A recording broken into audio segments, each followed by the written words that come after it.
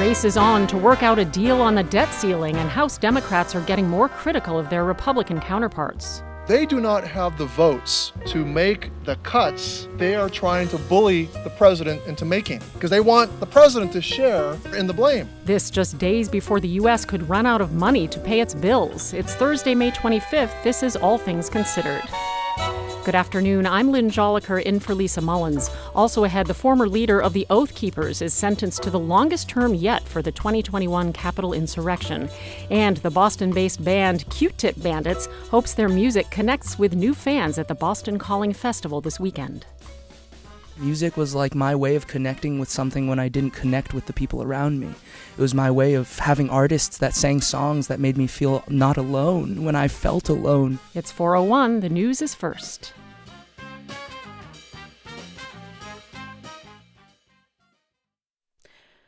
Live from NPR News in Washington, I'm Lakshmi Singh. White House and congressional negotiators are facing a major time crunch in reaching an agreement to raise the nation's debt ceiling. NPR's Windsor Johnston reports June 1st, 1 week from today, is the earliest that the U.S. could run out of money to pay its bills. House Speaker Kevin McCarthy says every hour matters in getting a bill across the finish line. That's why we worked well past midnight last night. The team they have is very professional, very bright. They know where the differences are. White House Press Secretary Karine Jean-Pierre says avoiding default on the nation's debt is not a matter of debate, but the responsibility of Congress. You've heard all the congressional leaders make it clear that default is not an option. The president has said that, the speaker has said that, and we want the American people to understand that as well. House Republicans are demanding that any deal must cut federal spending in exchange for raising the debt ceiling. Windsor Johnston, NPR News, Washington. The U.S. Supreme Court is sharply limiting which waterways get federal protections in the country. NPR's Nathan Rott reports a decision could have major repercussions for the country's wetlands. For decades, politicians, lawyers, and interest groups have argued about the scope of the Clean Water Act, which waterways the landmark law actually protects.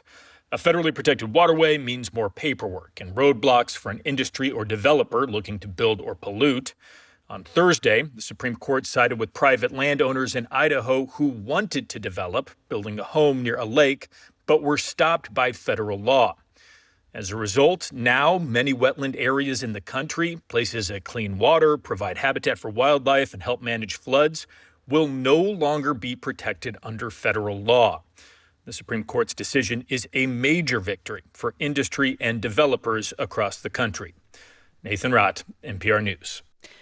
Today marks 3 years since George Floyd was killed by a police officer on a Minneapolis street. Minnesota Public Radio's John Collins reports Floyd's murder led to a national reckoning on race and policing. Minneapolis Mayor Jacob Frey says his administration has worked since Floyd's killing to institute changes to the city's police department, including crisis intervention responders and clearer guidance for officer discipline. We're not shying away from the murder of George Floyd. We're leaning into it, recognizing that things need to change and change with urgency. Minneapolis recently agreed to a settlement with the State Department of Human Rights that requires changes to the police department's policies and training. They're also being investigated by the U.S. Department of Justice. For NPR News, I'm John Collins, Minneapolis. The Dow Jones Industrial Average closed down 35 points, ending the day at 32,764. This is NPR News. And this is 90.9 WBUR. I'm Lynn Joliker in Boston. Massachusetts doctors say they're working to minimize the effect of nationwide shortages of certain cancer drugs. As WBUR's Gabriella Emanuel reports, experts say shortages have become increasingly common over the last decade. When Jonathan Gerber started as an oncologist, he says drug shortages happened, but they were rare. Now it is a common thing that something at any given time is on shortage. Gerber now directs the Cancer Center at UMass Memorial Health. He says often there are good alternatives, but occasionally doctors do have to ration care. Gerber says Massachusetts is lucky to have a large cluster of doctors and healthcare systems that can help each other out. Because there's so many nearby surrounding hospitals, that ability to borrow between centers is an option. And he says large health systems have more purchasing power, which may help minimize shortages. For 90.9 WBUR, I'm Gabriella Emanuel. Boston Mayor Michelle Wu says she's reviewing the new redistricting map passed by the city council yesterday. Wu says she has experts also looking over the plan. A federal judge said the council's previous map improperly broke up districts based on race. The mayor will need to sign the map into law by Tuesday, so the fall elections will not be disrupted. Massport is warning travelers to expect large crowds at Logan Airport this holiday weekend. Massport's Director of Aviation, Ed Frenny, expects travel to approach pre-pandemic levels. In terms of numbers, we expect today and tomorrow be very busy, somewhere around 130 to 140,000 people using Logan in and out, which are big numbers and very close to what our numbers were in 2019. Frenny is encouraging people to use public transportation to get into and out of Logan. Well, on the roads, people are getting a jump on the weekend. Traffic is heavy and slow on the expressway from Boston down to Quincy. Route 3 through Braintree and Weymouth is also slow. Well, it'll be cloudy tonight with temps in the upper 40s. Sunny tomorrow. We'll see a high around 68 degrees. Then it looks like the sun will stick around through the long weekend. Saturday, temps in the mid-70s. Sunday, the high should reach the low 80s. Memorial Day, Monday, bright skies with temperatures in the upper 70s. It's 66 degrees in Boston. We're funded by you, our listeners, and by HBO. Sydney Sweeney stars in the new HBO original film Reality, based on the story of Reality Winner, who went from working for the NSA to being interrogated by the FBI. Premieres Monday at 10 p.m. on Max. This is All Things Considered from NPR News. I'm Ari Shapiro. And I'm Juana Summers. President Biden and House Republicans are finally saying they're making progress in their talks to lift the debt ceiling. Here's Biden. Speaker McCarthy and I have had several productive conversations, and our staffs continue to meet as we speak, as a matter of fact, and they're making progress. But the clock is ticking, and it's not yet clear they'll make a deal in time to avert a default. And House lawmakers are on the verge of leaving town for the Memorial Day holiday weekend. It's all raising alarms for credit rating agencies. One has said that it could end up downgrading the country's rating because of all the political rancor. Joining us now are NPR's congressional correspondent Claudia Grisales and NPR's Scott Horsley, who follows the economy. Hi, you two. Hey there. Good to be with you. So, Claudia, let's start with you. It sounds like we are maybe starting to see some signs of momentum toward a deal, but how close are the two sides, really? They are still a good ways from putting pen to paper. We've seen a shift among the negotiators. They're not talking to us, the reporters, as much as they were a few days ago when they complained there was no urgency on behalf of the White House. Now they say that urgency is there, and they're spending a lot more time behind closed doors. For example, they met for about 4 hours at the White House yesterday. This marks one of their longest meetings yet. President Biden said Republicans have turned down White House offers to install new programs to generate $3 trillion in new revenues. Democrats have said that included closing tax loopholes, such as installing new minimum tax requirements for billionaires and corporations as part of the talks. And I did ask House Speaker Kevin McCarthy about this. He said the focus should not be on revenue, that Democrats have a spending problem, and a deal should focus on spending cuts. We have to spend less than we spent last year. It is not my fault that the Democrats cannot give up on their spending. It's not a revenue problem, it's a spending problem. Scott, is McCarthy right about that the problem is government spending, not a revenue problem? Well, it's both. Spending outstrips revenue every year, and that's why we're running deficits and the debt keeps piling up. Part of the problem is that after the GOP tax cut in 2017, revenue as a share of GDP fell while spending did not. And then in 2020, when the pandemic hit, spending soared even higher. Now, spending has since come down as a share of GDP, but we're still spending more than we collect in taxes. As you hear, Speaker McCarthy insists Republicans won't look at raising revenue to close that gap. They're determined to do it all on the spending side, but they've also said Social Security, Medicare, and defense spending are off limits. And that's more than half the federal budget. Social Security and Medicare are also where much of the growth in spending is coming from as Americans get older. But that's not a part of these negotiations. The piece they are focused on, discretionary non-defense spending, is only about 16% of the federal budget. So even if you make deep cuts in that narrow slice of the pie, it's pretty hard to put much of a dent in the debt. I mean, Scott, we keep talking about this, it seems like every day this week, but it is true. We really are approaching the date when the U.S. could run out of money. How nervous are markets getting here? a little bit nervous. The Fitch bond rating agency sounded a warning yesterday, saying it's putting U.S. bonds on credit watch for a possible downgrade. Now, Fitch still thinks it's unlikely the U.S. will default on its debts or miss any other payments that are coming due, but the risk has gone up. This is mostly a commentary on the country's political situation, not the economic outlook. Fitch cited increased partisanship, brinkmanship over the debt limit, and the failure of political leaders to meaningfully tackle the country's mid-range fiscal challenges. Now, you can see how the bond markets are handicapping this. Investors are wary about holding U.S. government bonds that come due in just the next few weeks, when this could all come to a head. But people are still happy to hold longer-term debt from the U.S. government. I mean, Claudia, this deadline is looming. Congress, as we noted, is about to head out on recess. Does that mean that progress is done until they get back to the Capitol? Negotiators would say not at all. Speaker McCarthy has said that his folks who are representing him in these talks will be working 24/7. So they, along with White House negotiators, will be the ones to watch. McCarthy's trying to make some difficult deadlines. He wants the House to have 72 hours to review the deal before they vote on a related bill. And the Senate, which comes back Tuesday, needs time to vote as well.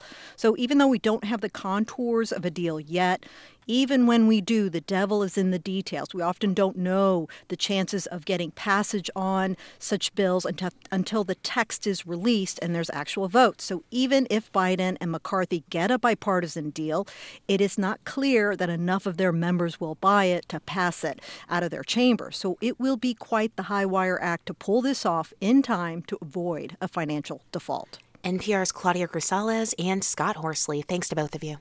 You're welcome. You're welcome. Florida Governor Ron DeSantis made his presidential run official yesterday, and next week he'll go to Iowa. That state's caucuses still kick off the primary calendar for Republicans. Iowa Public Radio's Clay Masters reports DeSantis joins a growing field of candidates trying to snag an early win over former President Donald Trump. As Ron DeSantis wraps up his big announcement on Twitter, dozens of Iowa voters gather at a machine and supply company in Sioux City. DeSantis isn't the only Republican to announce a White House bid this week. That's why these voters are here to see South Carolina Senator Tim Scott. I wish he would run, and now he's here. Retired music teacher Myra Nelson is excited to be here. She hopes Scott catches on. I was for Donald Trump, but if he gets in, it's just going to be the same thing again. A lot of slander, a lot of news, bad news about him.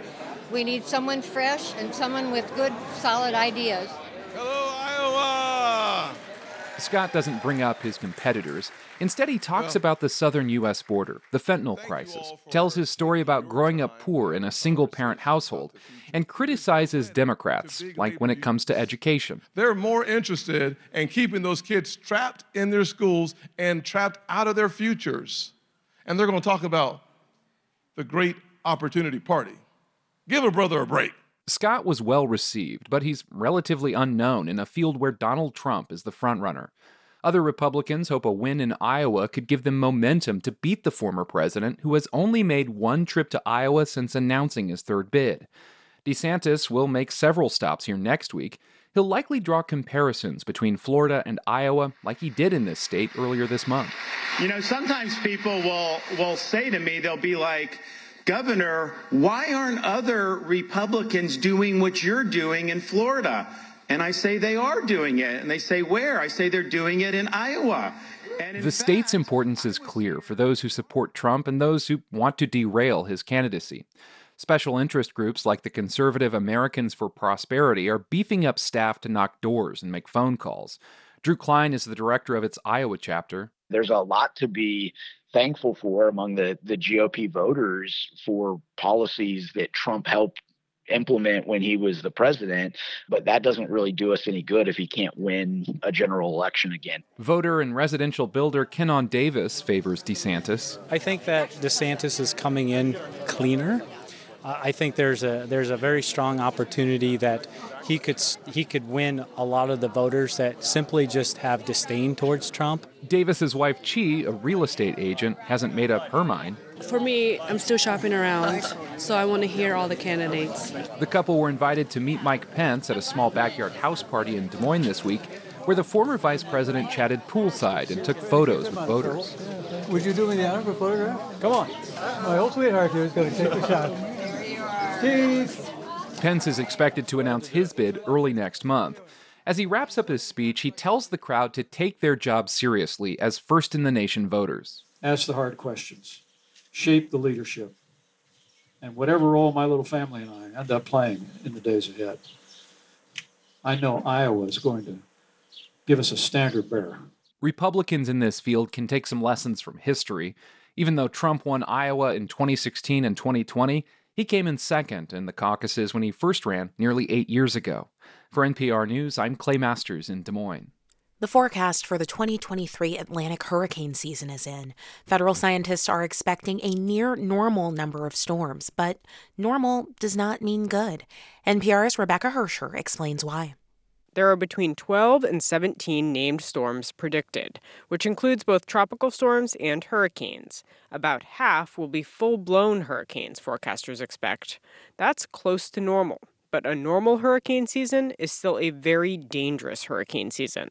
Rick Spinrad leads the National Oceanic and Atmospheric Administration. It's time to prepare. Remember, it only takes one storm to devastate a community. Last year was the poster child for this. It was very quiet throughout the summer, and then Hurricane Ian came barreling in and devastated Florida. And that's after multiple years of back-to-back storms hitting the U.S. In fact, this is the first time in 8 years that NOAA hasn't predicted an above-average hurricane season. So that's a bit of good news. But it also means that there are many, many places where people are still trying to rebuild from a past storm while also preparing for this hurricane season. Deanne Criswell leads the Federal Emergency Management Agency, FEMA. Anytime we have a community that is still going through a recovery from a previous storm, it just makes them that much more vulnerable. This year's forecast also has extra uncertainty baked into it, scientists say. That's because of a strange confluence of events in the Atlantic. On one hand, the climate pattern known as El Niño will almost certainly begin in the coming months. El Niño causes wind conditions in the Atlantic that disrupt storms, so fewer hurricanes. But climate change is causing the ocean water to heat up. Right now, the water in the Atlantic is abnormally warm and will stay that way this summer. And warmer water helps hurricanes form. So, more hurricanes. Matthew Rosencrans is NOAA's lead hurricane season forecaster. That is definitely kind of a rare setup for this year. When we looked at it, we were like, wow, there's a lot of uncertainty this year in the outlook. Which is another reason to prepare for hurricane season no matter what the numbers say. That includes making a plan for evacuating and for prolonged power outages. Rebecca Hersher, NPR News.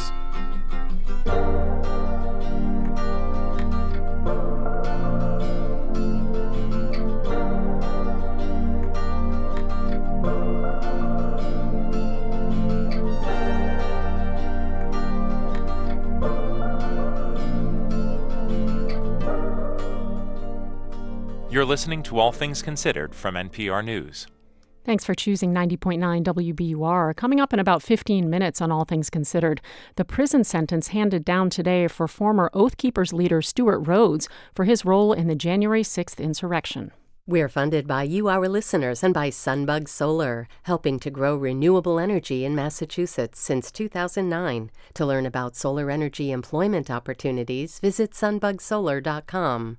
And Ocean State Job Lot, partnering with customers to help animal welfare organizations throughout the Northeast. oceanstatejoblot.com. On Wall Street today, the Dow lost 0.1%, the S&P went up 0.9%, and NASDAQ gained 1.7%. In area business news, Rhode Island's Attorney General is suing the manufacturers of so-called forever chemicals. Attorney General Peter Nerona says companies engaged in what he calls a massive campaign to knowingly deceive the public. The chemicals known as PFAS have been linked to cancer and other health problems. They're called forever chemicals because they do not degrade. Massachusetts has taken similar action against manufacturers. This is WBUR. WBUR supporters include the Boston Foundation. Knowing it will take all of us to improve lives and strengthen communities, the Boston Foundation partners with leaders, movers, and changemakers to close opportunity gaps, advance equity, and power a better Boston. Learn more at tbf.org. Skies will be mostly cloudy tonight and temps will dip to the upper 40s. Tomorrow, bright and sunny again. We'll have temperatures in the upper 60s. Then lots of sun and even warmer for the holiday weekend. We'll have highs in the mid 70s on Saturday, low 80s on Sunday. Then it looks like it'll be around 78 degrees, bright and sunny and beautiful for Memorial Day Monday. It's 66 degrees in Boston. You're listening to 90.9 WBUR. Support for NPR comes from this station and from Bank of America, offering access to resources and digital tools designed to help local to global companies make moves for their businesses. Learn more at bankofamerica.com/bankingforbusiness. And from the Nature Conservancy, partnering with communities across the globe to find solutions to the climate and biodiversity crises, committed to building a future where people and nature can thrive. nature.org/solutions. This is NPR. From NPR News, this is All Things Considered. I'm Juana Summers. And I'm Ari Shapiro. Kids in the U.S. are now getting 2/3 of their calories from ultra-processed foods. It's a trend that's been going up over the last 2 decades, and obesity rates among kids are climbing too. As part of our series Living Better, NPR's Maria Godoy has been looking into the health concerns raised by this kind of diet and what parents can do about it. Maria, how surprising is it that 2/3 of what kids eat these days is ultra-processed? Well, it's surprising and it isn't, because if you consider one recent study found that 73% of the U.S. food supply is ultra-processed, then it starts to seem almost inevitable that's what our kids are eating. And this really cuts across socioeconomic lines. Whatever their parents' income or education level, kids are eating this stuff a lot. How do you define ultra-processed? What does that actually mean? So a lot of food is processed. So you think canned tuna or smoked meat, fruit and syrup, and that's actually not what we're talking about. Ultra-processed foods are the product of industrial food manufacturing. So they include ingredients like hydrogenated oils, emulsifiers, flavor enhancers. They make the food taste good and last longer. It's food that's cheap, convenient, and everywhere, as I recently saw when I went shopping in your typical American grocery store with Allison Silvetsky. She is a nutrition researcher at George Washington University. Her work focuses on obesity and diabetes in kids. Okay, take us there. Let's listen to some of your reporting. 259. When we walk into the store, the fresh produce section is front and center. Here we go. But the bulk of the store is filled with row upon row of packaged foods. As we go through the aisles of the store, a large proportion of the foods would be considered ultra-processed. Just pick up a product and read the ingredient list. Hydrolyzed protein isolates, high fructose corn syrup, colorings, bulking agents, added sugars. These are all telltale signs of ultra-processed food. Sometimes they can appear in places you might not expect them, like a package of tortilla chips I spot on the shelf. Sugar, huh? Why would you add sugar to tortilla chips? Onion powder, vinegar powder, maltodextrin. What's maltodextrin? It is usually used as a bulking agent. It is a filler in a lot of things to help with the texture of foods, and yeah, it's a bulking agent. Silvetsky says that just because a food is ultra-processed doesn't necessarily mean it's unhealthy. But in general, ultra-processed foods tend to be high not just in calories, but also sugar, fat, and sodium, which helps make these foods irresistible. They're so good. They're designed to taste good, and that's why it's hard for people not to eat them. But a growing body of evidence has linked overconsumption of ultra-processed foods to poor health outcomes in adults. Dr. Fengfeng Zhang is a nutritional epidemiologist at Tufts University. Data showed increased risk of hypertension, type 2 diabetes, and obesity among adults, and mortality from cardiovascular disease. In fact, she says research has linked eating too much ultra-processed food to a higher risk of dying prematurely from all causes. The evidence is pretty strong and consistent. But what's not clear is why. What is it about ultra-processed food that drives these poor health outcomes? Is it just because they are usually high in salt, sugar, and fat? Or is it something about the processing itself? That is the question Kevin Hall wanted to answer. He studies obesity and diabetes at the National Institutes of Health. And so we decided to try to investigate this by designing 2 diets that were matched in terms of their salt, sugar, fat, and fiber, as well as overall carbs. But in one case was coming 80% of calories from ultra-processed foods. And the other case, 80% of calories from minimally processed foods and no ultra-processed foods. 20 people spent a month living at NIH. They ate one diet for 2 weeks, then they switched to the other. They were allowed to eat as much as they wanted. The results surprised Hall. I had sort of expected, because the diets were matched for all these nutrients of concern, there wouldn't be any difference. People would basically eat the same number of calories, basically maintain their usual weight. But in fact, people on the ultra-processed diet ate 500 calories more per day on average, and they gained weight. When they switched to the unprocessed diet, they basically just spontaneously lost weight and lost body fat. The findings were considered landmark. They strongly suggest it's not just the salt, sugar, and fat, but something about the highly processed nature of the food itself that propels people to overeat. Researchers still aren't sure exactly what is going on, but many agree there's something there. Now, when it comes to kids, the evidence is more limited, but childhood dietary habits often carry over into adulthood. So experts say cutting back on how much ultra-processed foods kids are eating now can help set them up for better health over the long haul.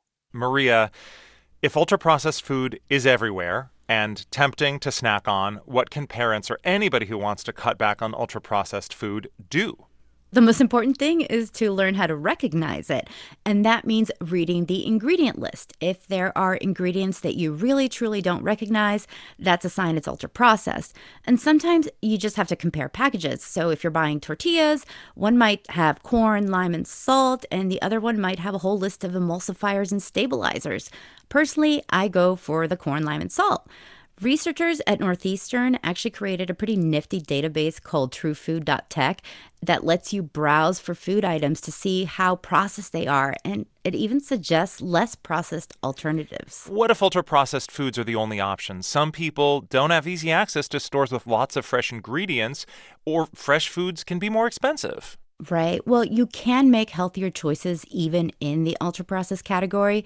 So, for instance, if you're buying packaged bread, go for whole grain. It's high in fiber and lower in sugar, and that's going to be better than white. Or with breakfast cereals, again, look for low sugar, high fiber, and high protein, because that still matters.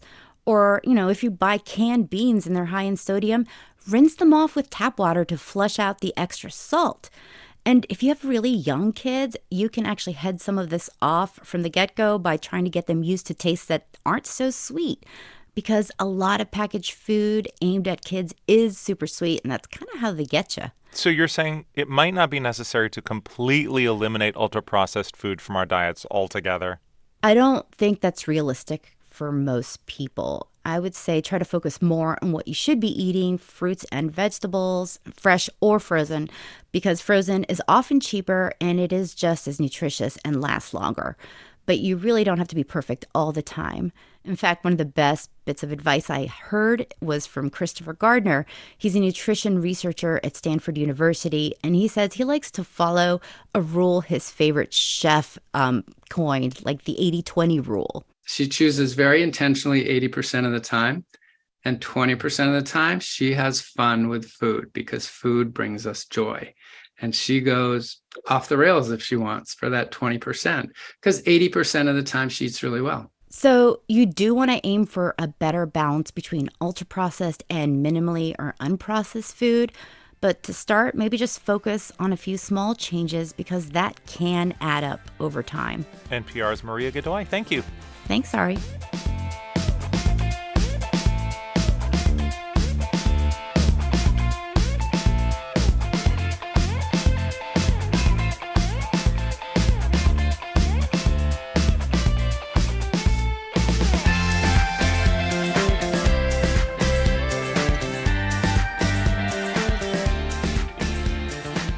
This is NPR News. And thanks for spending your afternoon with us here at 90.9 WBUR. Coming up in about 15 minutes, the young Boston band Q-Tip Bandits, psyched to share their music with old and new fans at the Boston Calling Festival this weekend. Well, taking a look at the forecast, it'll be mostly cloudy tonight with temperatures in the upper 40s. Then sunshine tomorrow and through the holiday weekend. It looks beautiful. Temps in the upper 60s tomorrow, about 75 degrees Saturday. Sunday should reach the low 80s. And then Memorial Day Monday, again, bright sunny skies with temps in the upper 70s. You're listening to 90.9 WBUR. We're funded by you, our listeners, and by Xfinity Internet, announcing Xfinity 10G network so everyone at home can be online, even peak hours. Xfinity from Comcast, the future starts now. And Boston Ballet's The Sleeping Beauty, on stage now through June 4th at the Citizens Bank Opera House. Tickets at bostonballet.org. The British songwriter Arlo Parks sings of her depression. She says it helps. Getting used to the fact that things don't go to plan and the universe deals you blows that you would never expect and gives you beautiful moments that you would never expect. Putting mental health into music. Tomorrow on Morning Edition from NPR News. Listen again tomorrow morning on 90.9 WBUR. Live from NPR News in Culver City, California, I'm Dwayne Brown. The Treasury Department says Congress has about 1 week to raise the federal debt limit or run out of cash to pay its bills. Some personal finance experts are advising people to prepare for an economic downturn now. Here's NPR's Arezou Rezvani. If the U.S. defaults on its debt, the cost of borrowing money would soar, making it harder for everyone to buy homes, cars, or pay off credit card debts, which would send a chill through the U.S. economy. That's why personal finance experts like Anna Hilhosky of NerdWallet are advising people to prepare for a possible worst-case scenario. We're advising people to prepare for a potential default as you would for an impending recession. Under a debt default, millions of Americans could see their benefits and payments suspended. Combined with a spike in interest rates, people could pull back on spending, so could businesses, increasing the likelihood of layoffs, all hallmarks of a recession. Arezou Rezvani, NPR News, Los Angeles. Russia has signed a deal paving the way for the deployment of Moscow's tactical nuclear weapons on the territory of its ally, Belarus. Although control of the weapons will remain with the Kremlin. From Moscow, NPR's Charles Maines has more. The defense ministers of Russia and Belarus formally endorsed the deployment. Under the agreement, Russia will maintain full control over non-strategic nuclear weapons stationed in Belarus. Russian President Vladimir Putin announced his intention to deploy tactical nukes in Belarus in March, calling it a response to the U.S. housing similar weapons among its European allies. Tactical nuclear weapons such as bombs and short-range missiles are intended to destroy enemy troops and weapons on the battlefield. Russia has used Belarus as a staging ground for invading neighboring Ukraine, and Moscow has maintained a contingent of troops as well as weapons there. Stocks finished mixed today on Wall Street. The Dow lost 35 points, down 0.1%. This is NPR. And this is 90.9 WBUR. I'm Lynn Joliker in Boston. The head of Boston's reparations task force has been fired after being arrested. According to a city spokesperson, George Williams' contract was terminated. Police say Williams was arrested last Thursday night for trespassing inside Boston City Hall. The reparations task force was established by the city council and appointed by the mayor to study the legacy of slavery in Boston and recommend reparations for Black residents. This afternoon, there are more than 2,500 new graduates of UMass Boston. As WBUR's Max Larkin reports, they were recognized at today's ceremony for their diversity.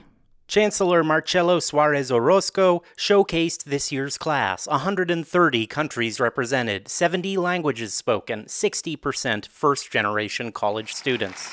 If you are the first person in your family to earn a college degree, please rise and be recognized. Commencement speaker Senator Elizabeth Warren told graduates to continue fighting in this time of political and ecological crisis. Surely you face more challenges than most any graduating class in history. And yet I am here today to counsel choose hope. For 90.9 WBUR, I'm Max Larkin. The MBTA reports it's making progress on Blue Line track repairs. General Manager Phil Eng says 9 speed restrictions have been eliminated over the past month and a half. There are still 14 restrictions on the Blue Line from East Boston into Revere. There are 6 stretches of track where trains cannot safely exceed 10 miles an hour. It's 4:34. WBUR supporters include the Masters in Applied Economics at Boston College, offering an industry-aligned degree that can help drive better organizational and business decisions. bc.edu/MSAE. Well, beautiful weather on tap for the upcoming weekend. First, tonight will be cloudy. The low will be in the upper 40s, then lots of sunshine tomorrow. It'll be really pleasant with temperatures around 68 degrees. Saturday, sunny skies again with temps in the mid-70s.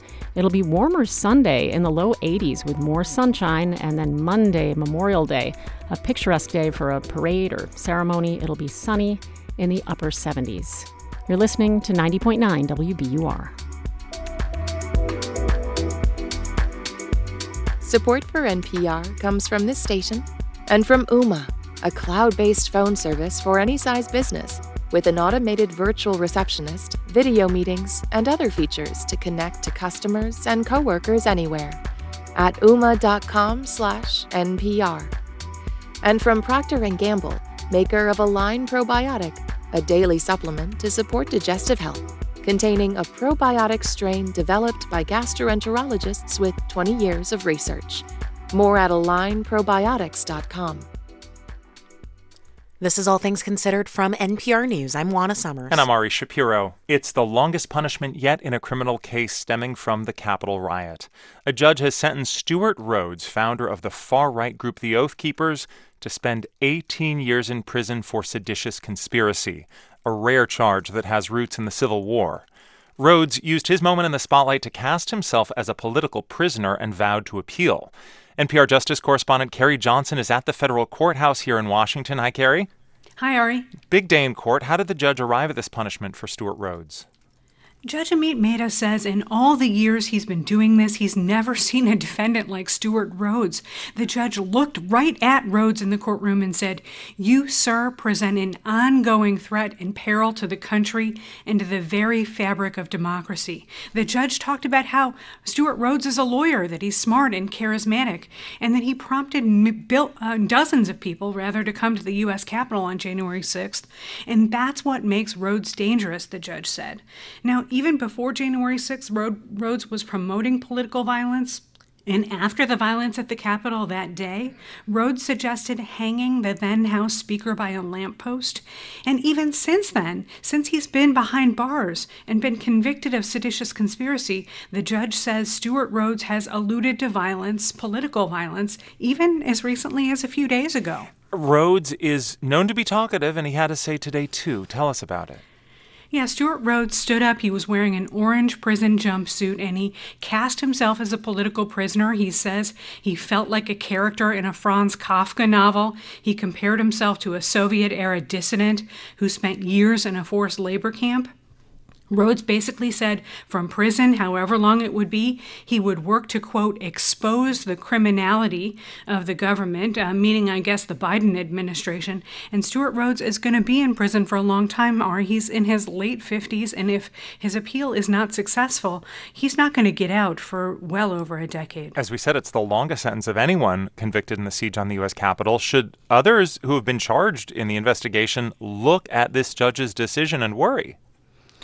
You know, this is very serious business. We've seen sentences of 10 years and 14 years already for some rioters who were convicted of attacking police. But this judge said sedition is perhaps the most serious offense an American can commit against their own government.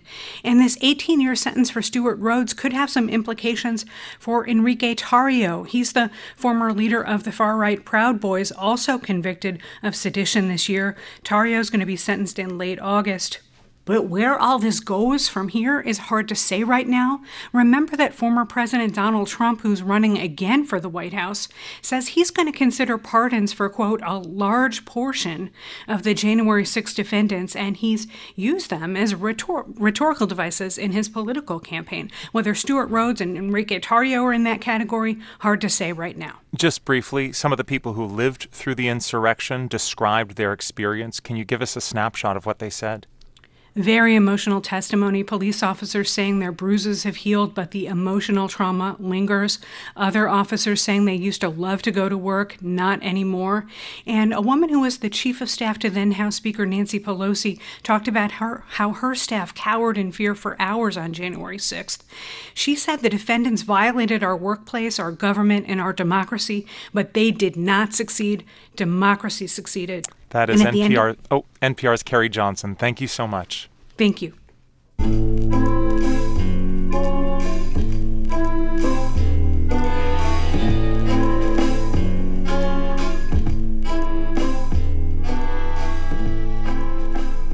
In 1989, the Walt Disney Company released one of its last hand-drawn feature films, The Little Mermaid. Under the sea, under the sea. A classic Disney princess story, it was a throwback to early Disney in many ways, a fairy tale filled with songs and romance. Now, Ariel and her pals have been given a live-action makeover. Critic Bob Mondello says the new Little Mermaid is a throwback, too. You loved Ariel as a kid, when she was a two-dimensional mermaid who yearned to be up on the surface. I want to be where the people are. I want to see them dancing. And you wonder, will you love her again, in the flesh, as it were? Well, filmmaker Rob Marshall and star Halle Bailey make that part easy. Flipping your fins, you don't get too far. Legs are required for jumping, dancing. Bailey's voice is gorgeous, and her presence lovely, with presumably digital hair bobbing underwater, eyes sparkling, scales glistening. Up where they walk, up where they run, up where they stay all day in the sun. Ariel will be tested when she rescues a hunky prince from a shipwreck and falls for him while he's unconscious, maybe his best look, actually. Ariel's companion, Sebastian the Crab, knows King Triton will disapprove and suspects that their gull pal Scuttle will not be much help. Are you listening to me? Yes. You won't tell him, I won't tell him, and I will stay in one piece. You got it? Got it. Sorry, what'd you say again? I'm a dead crab. They're voiced by David Diggs and Awkwafina, respectively, while Ariel's devious Aunt Ursula, the sea witch, is played in full octopus drag with 8 glow-in-the-dark tentacles by Melissa McCarthy. Come on, you unfortunate soul! Go ahead! Make your choice! I'm a very busy woman, and I haven't got all day. It won't cost much. Just your voice. So far, so familiar as the director duplicates scenes and camera moves in photorealistic fashion. He's mostly substituting digital animation for hand-drawn here, so calling the film live action is a stretch, but give the studio its concept. There are things you can't unsee, like Javier Bardem's tummy undulations when he flicks his tail as King Triton, and things that take more time when you need them to look real. The new film is almost an hour longer than the old one. But there are also new Alan Menken songs, with Lin-Manuel Miranda nicely reflecting the late Howard Ashman's taste for rhyme-happy lyrics. Everything's clearer and brighter and hotter, but now that I'm here like a fish out of water, I'm trying to stand, but this gravity's pulling me down. Where the first film had a mostly European feel, apart from Sebastian's Caribbean accent, the filmmakers have set this one firmly in the Caribbean, and island kingdom that a bit of dialogue establishes was once a trade hub, explaining a populace that's as multicultural as the audience Disney is hoping to attract. The Queen is black, Prince Eric isn't, he's white, but he's adopted, and there are Asian, Latino, and indigenous faces everywhere, including underwater, where ethnic diversity establishes that Ariel and her 6 sisters have each come from one of the 7 seas. In short, at least as much thought has been put into making this new version inclusive as into imagining how dancing seahorses might look in a photorealistic world. Watch this. You can admire all the hard work and still wonder whether this particular vehicle justifies the effort. In 1989, the cartoon Little Mermaid, coming after 3 decades of mediocre animation, ushered in a Disney renaissance that soon produced Beauty and the Beast, Lion King, and Aladdin. All of those have subsequently gotten live-action makeovers, so this Little Mermaid isn't going to usher in anything besides a lot of money. I'm Bob Mondello.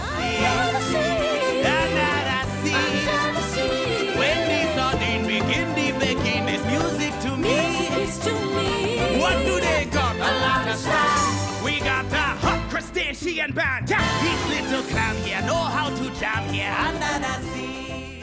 You're listening to All Things Considered from NPR News. This is WBUR's All Things Considered. I'm Lynn Joliker in for Lisa Mullins. There's a rare chance for Boston's local bands to shine with music industry titans. It's the Boston Calling Music Festival, and it's back this weekend, with the Foo Fighters, the Lumineers, and Paramore headlining. WBUR's Jacob Garcia introduces us to a hometown favorite that's excited to share the stage. They're called the Q-Tip Bandits. They're a group of 20-something-year-olds that make fun, energetic music. It's really a reflection of their personalities, which includes some colorful language from its singer, Leo Sun. I curse like a sailor. It's really a problem. Sun's music and the band's weekend plans are anything but. That's him on guitar. Claire Davis does vocals and plays bass. Here's Dakota Mae Krantz on drums. And what really sets them apart? Macklin Tucker's trumpet and Hoyt Parquette's trombone. The Q-Tip Bandit sound is a fusion of indie pop, rock, funk, and soul. Sun hopes their music can be there for listeners the same way other artists have been there for him. Music was like my way of connecting with something when I didn't connect with the people around me. It was my way of having artists that sang songs that made me feel not alone when I felt alone in the rest of my life. The band met while studying at Berklee College of Music in 2017. Sun grew up in Greater Boston, but his bandmates, like Claire Davis, are newer to the area. I remember moving here and seeing Boston Calling posters and just like the Boston Calling name everywhere. The idea of playing a big festival like Boston Calling would call to Davis and her bandmates for years, but it's taken time. We have been growing steadily each year and playing the shows to, 5 people, then 15 people, then 25, 100, And their dream came true when a Boston Calling rep called to confirm their slot in this year's lineup. It was just like, I need to tell people. I need to tell my closest friends. I need to tell my parents that this is happening. It was just like an excitement I could not contain.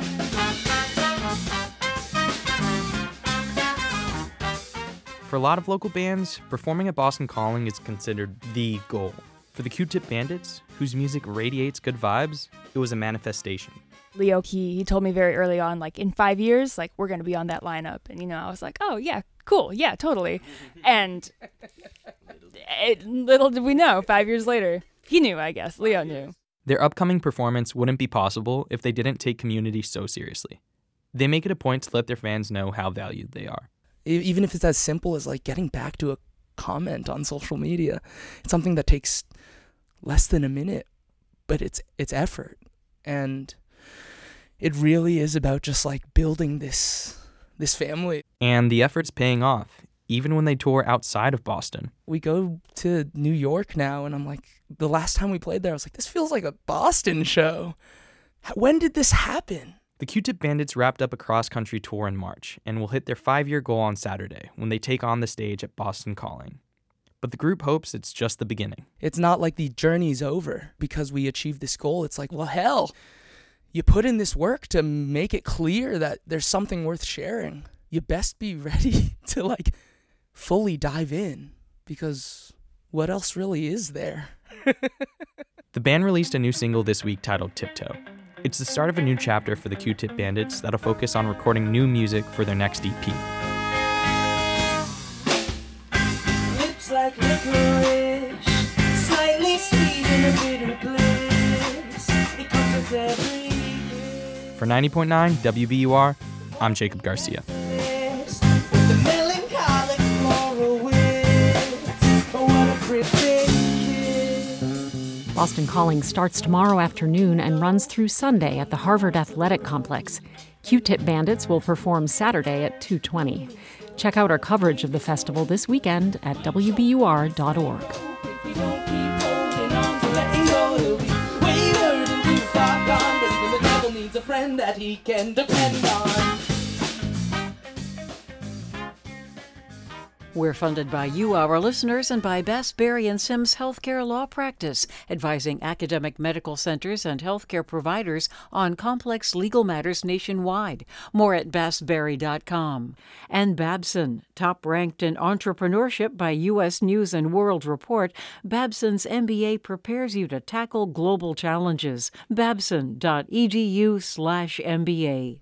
You're listening to 90.9 WBUR. Coming up in about 15 minutes on All Things Considered, Ukraine's next big move against Russia and new measures to reduce heat-related deaths among unsheltered and elderly people in the Phoenix area. Well, it's hard to complain about this holiday weekend forecast. It'll be cloudy tonight with temps in the upper 40s.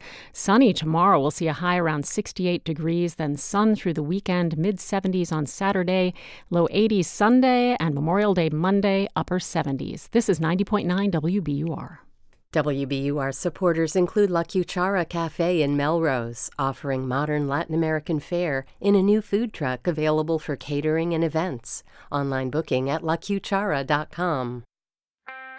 Hey, this is Steve Inskeep with NPR News, reminding you that your public radio station is a service, and the people who use that service are the largest single source of support for that service. Your old car can play a role. It can help pay for the producers, editors, and audio engineers and others who create Morning Edition every day. Your old car can do that. Here's how. Learn more at wbur.org/cars.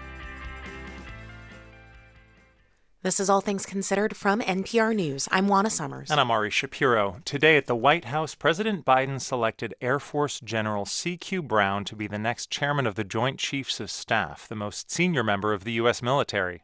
With General Brown as chairman, I know I'll be able to rely on his advice as a military strategist and as a leader of military innovation, dedicated to keeping our armed forces the best in the world. Brown is a combat-tested F-16 pilot with 4 decades of experience, known in defense circles for his innovative military strategy.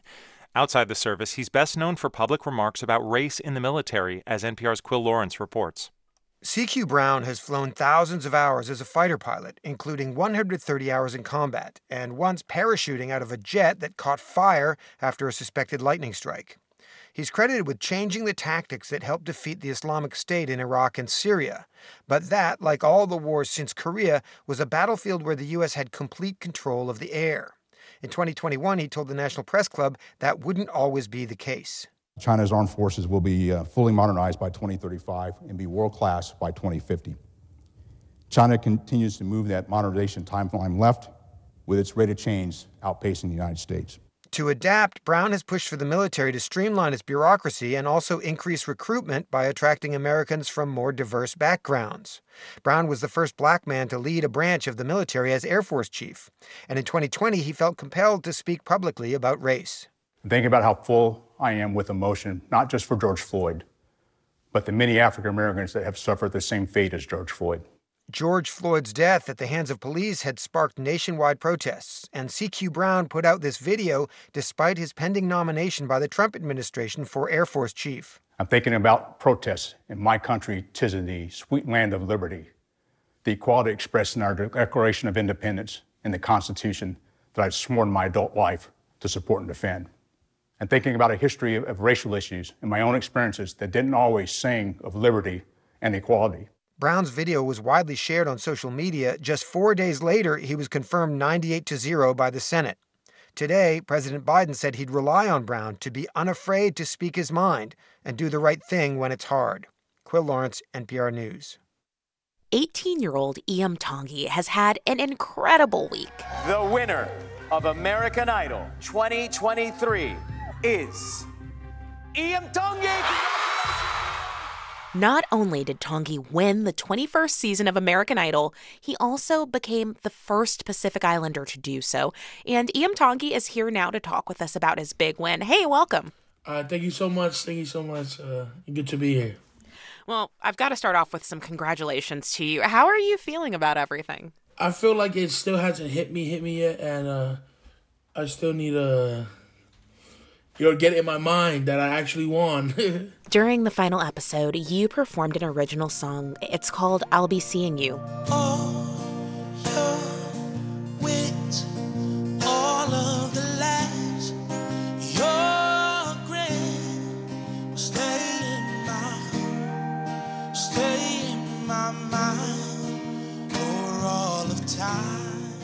First of all, it's just an incredible, beautiful song. And the person that you're talking to there, or the person that you'll be seeing, is your dad, Rodney, who unfortunately passed away a short time before you auditioned for American Idol, a few months before. I have to imagine he just would have been so proud of you for all you've accomplished. Thank you, and hopefully I think he would be. If you could you tell us a little bit about who your dad, Rodney, was and how he instilled such a love of music in you? Yeah, my dad, he's Tongan and Samoan. You know, growing up in Hawaii, I listened to a lot of island music, and my dad influenced my music by showing me, from a very young age, he used to play like Keith Urban's live CD 3 times or like 4 times a day. And after I learned ukulele, he pushed me to learn guitar and pushed me to start singing. And I owe everything to my dad, because if my dad never pushed me, then I wouldn't be here right now. Your mom has shared that when your dad passed away, you didn't want to sing anymore because you kept hearing your dad back you up. What brought you back to singing? My mom just signed me up on, and then she was telling me to practice. And I told her there's no need for me to practice because like the only reason why I did it was for my dad. She was like, well, I signed you up for American Idol. I was telling her, Mom, I don't want to do it. And she was like, too late, I already did. I was like, oh, shoot. So that really got me up to try out. And I'm glad I did. I want to talk for a minute about your audition. You performed the James Blunt song Monsters, and you dedicated your performance of that song to your father. I'm not your son, you're not my father. We're just two grown men saying goodbye. I watched that video earlier today before this conversation, and I was tearing up at my desk. It left judges and audiences in tears. You were incredible. The song is incredible. You have this amazing story to share. How did you pick that song? When I went to the audition, my mom asked me, like, what do you think about Monsters? And at first, I wasn't really open to the idea because every single time I sing that song, you know, I get emotional, or it's hard for me to, like, finish it. I wasn't going to do it, but then I was thinking about it, and I just wanted to dedicate it to my dad because I owe all that I have to him and my mom. I mean, you got off to an incredible start on your season, but as any dedicated watcher of American Idol knows, there's never a perfect journey. What was the toughest moment for you during the competition? Probably Hollywood Week, because that's when I was like first introduced to like this schedule, right? You know, waking up early and coming home late. So I lost my voice before the duet. And I was so, like, frustrated. And when I went on the stage, my guitar broke. Oh, gosh. I just was trying to hold it together, and it went on the stage. And right when they asked me, like, what's wrong, I just started crying. My dad spent his holiday paycheck to buy me that guitar. And I made a promise that I was going to use it at every performance. You are the first Hawaiian and Pacific Islander to win American Idol. What does it mean to you to be the first? You know, it means a lot to me to be the first.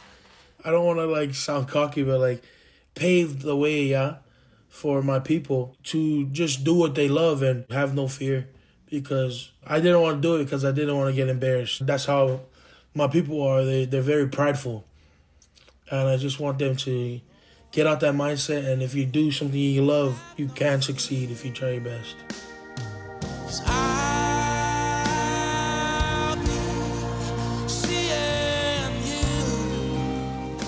That's Tongi, the latest winner of American Idol. Good luck, and I really look forward to getting to listen to the music you make. Thank you so much.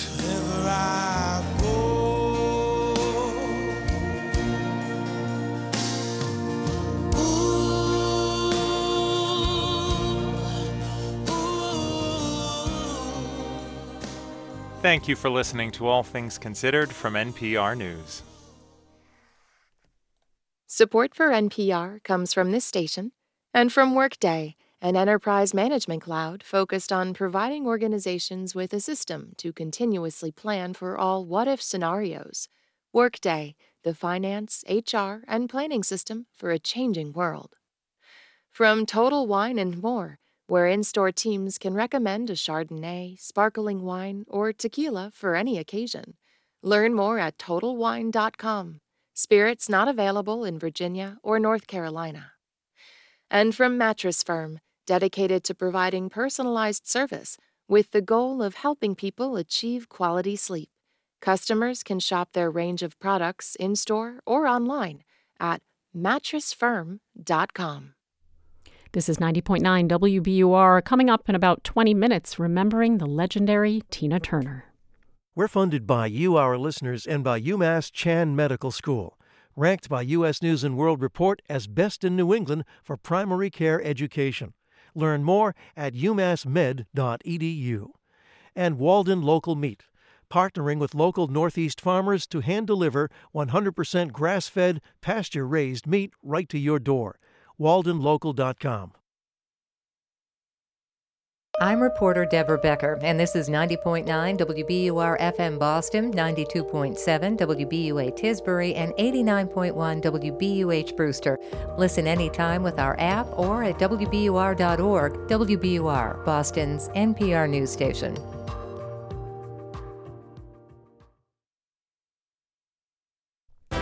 The U.S. Supreme Court clamps down on the Clean Water Act, restricting the EPA's power over wetlands. I don't think it's an overstatement to say it's catastrophic for the Clean Water Act. It will remove protections for countless wetlands and likely streams as well. The High Court ruled in favor of Idaho landowners who challenged the law. It's Thursday, May 25th. This is WBUR's All Things Considered. Good afternoon. I'm Lynn Joliker in for Lisa Mullins. We'll have local reaction to the ruling and Ukraine's latest counteroffensive against Russia as Pentagon officials meet with other nations supporting the war. Plus, the heat in Phoenix has become increasingly dangerous, especially for the unsheltered and the elderly. I was so sick because I was so hot, and I just couldn't take the hot weather. New measures aim to reverse that trend after a record-setting number of deaths last year. It's 5:01. The news is first.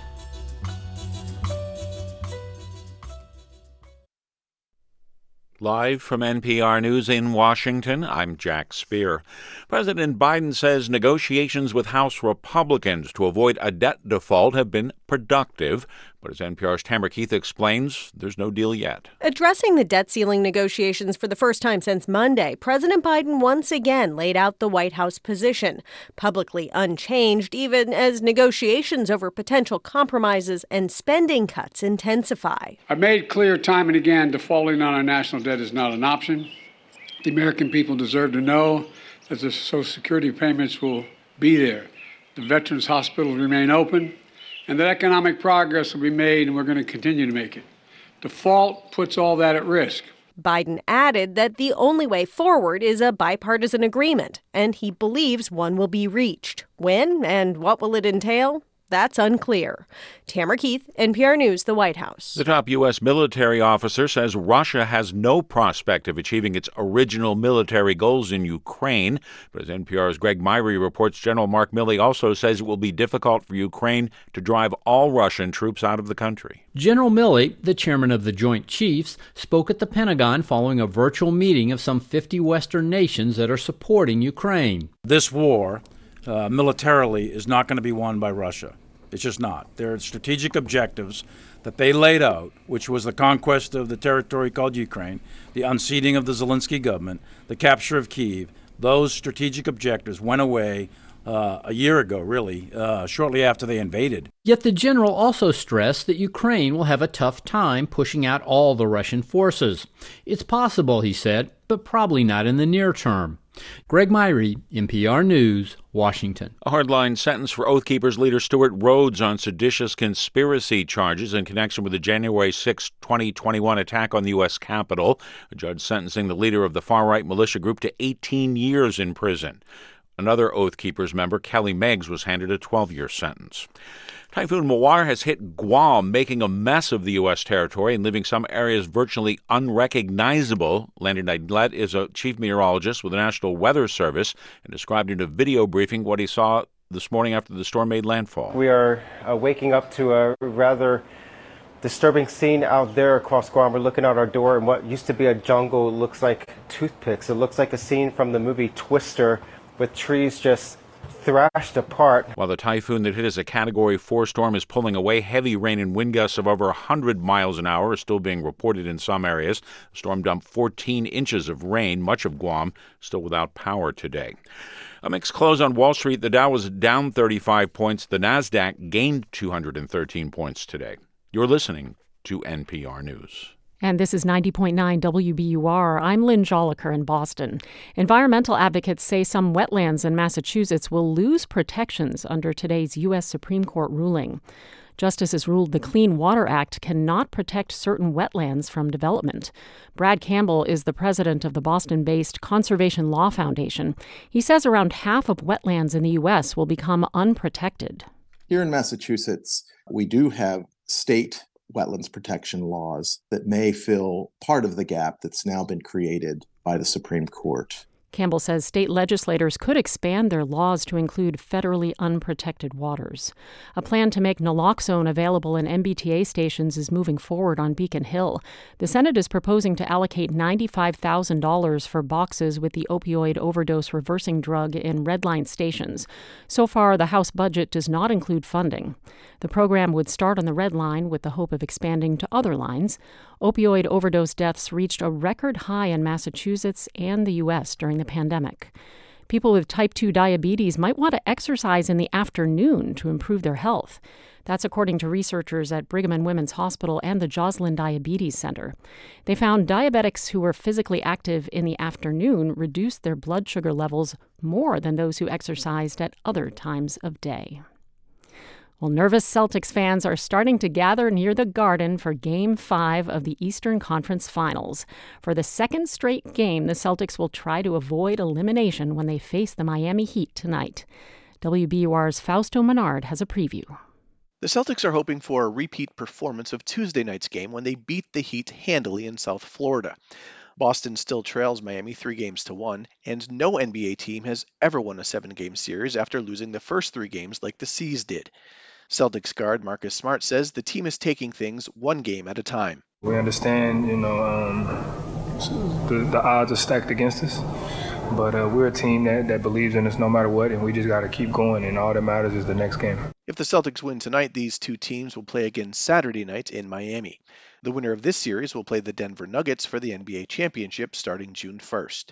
For 90.9 WBUR, I'm Fausto Menard. Skies will be mostly cloudy tonight. Temps will dip to the upper 40s, then bright and sunny the next several days through the holiday weekend. Temps in the upper 60s tomorrow. This is 90.9 WBUR. WBUR supporters include ION Television, presenting the Scripps National Spelling Bee. The 2-night event airs Wednesday, May 31st and Thursday, June 1st at 8, 7 Central on ION. Learn more at spellingbee.com. From NPR News, this is All Things Considered. I'm Juana Summers. And I'm Ari Shapiro. Ukraine appears to have started its next big move against Russia, and Pentagon officials today held a meeting with other nations providing support for the war. Kyiv says it's steadfast in pushing Russia out of the country altogether. Let's begin our coverage with Joanna Kakissis, who is in eastern Ukraine. Joanna, tell us where you are and what you're hearing. I'm in the eastern city of Kramatorsk. It's not far from the front line. It's about an hour's drive away from actually a very well-known part of the front line, and that's what remains of the city of Bakhmut. It's right now not much of a city because it's just block after block of burning, destroyed buildings. Ukrainian forces have been defending Bakhmut for more than 10 months, but the Kremlin says its forces, along with private mercenaries, they've now captured all of it, and Ukraine is actually disputing that. Instead, the Ukrainians are saying, look, we are actually making gains outside and around the city, and they have suggested that these gains are related to the counteroffensive. Explain what that counteroffensive actually is. A top Ukrainian official said today that it has begun. What is it? What does that mean? Good question. So today, Mikhailo Podolyak, who is an advisor to the head of President Zelensky's office, he said, don't expect this big announcement at a specific time with a ribbon cutting to say, hey, the counteroffensive is here.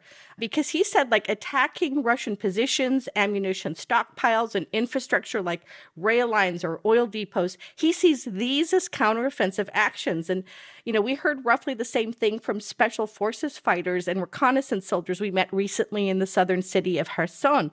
They have spent weeks secretly crossing the Dnipro River into Russian-occupied territory to sabotage Russia's grip in the area and to lay the groundwork for larger military action. And here's one of those fighters. His name is Alex. He's speaking through a translator, and he only gave his first name for security reasons. We're waiting at any time for the commanders to tell us what will happen. Don't expect some World War II scene, like millions of soldiers swimming across the Dnipro River. Everything will happen like it's supposed to. And from Alex's perspective, the wheels of the counteroffensive have already started turning. Okay, let's take the wider view and bring in NPR Pentagon correspondent Tom Bowman, who's here in the studio. Tom, I mentioned that military officials from the U.S. and other nations supporting Ukraine met today. What came out of that? Well, Defense Secretary Lloyd Austin and Joint Chiefs Chairman General Mark Milley met virtually with a contact group. That's some 50 nations assisting Ukraine. They focused on continued air defenses for Ukraine, and that's key to striking the Russian missiles and drones. And also, here's the thing, preventing the Russian Air Force from flying into Ukrainian airspace. And so far, Russian aircraft, and there were about 1,000 of them, have mostly been firing from Russian territory and over the Black Sea. Russian tanks and armor have been hit hard during this invasion, but its air force is still formidable. It would be devastating for Ukraine if Russia gained control of the sky. So that's why you have the air defenses. They also gave an update on F-16 warplanes in Ukraine. Ukrainian pilots will begin training in Europe, but those planes, Ari, won't arrive in time for this counteroffensive.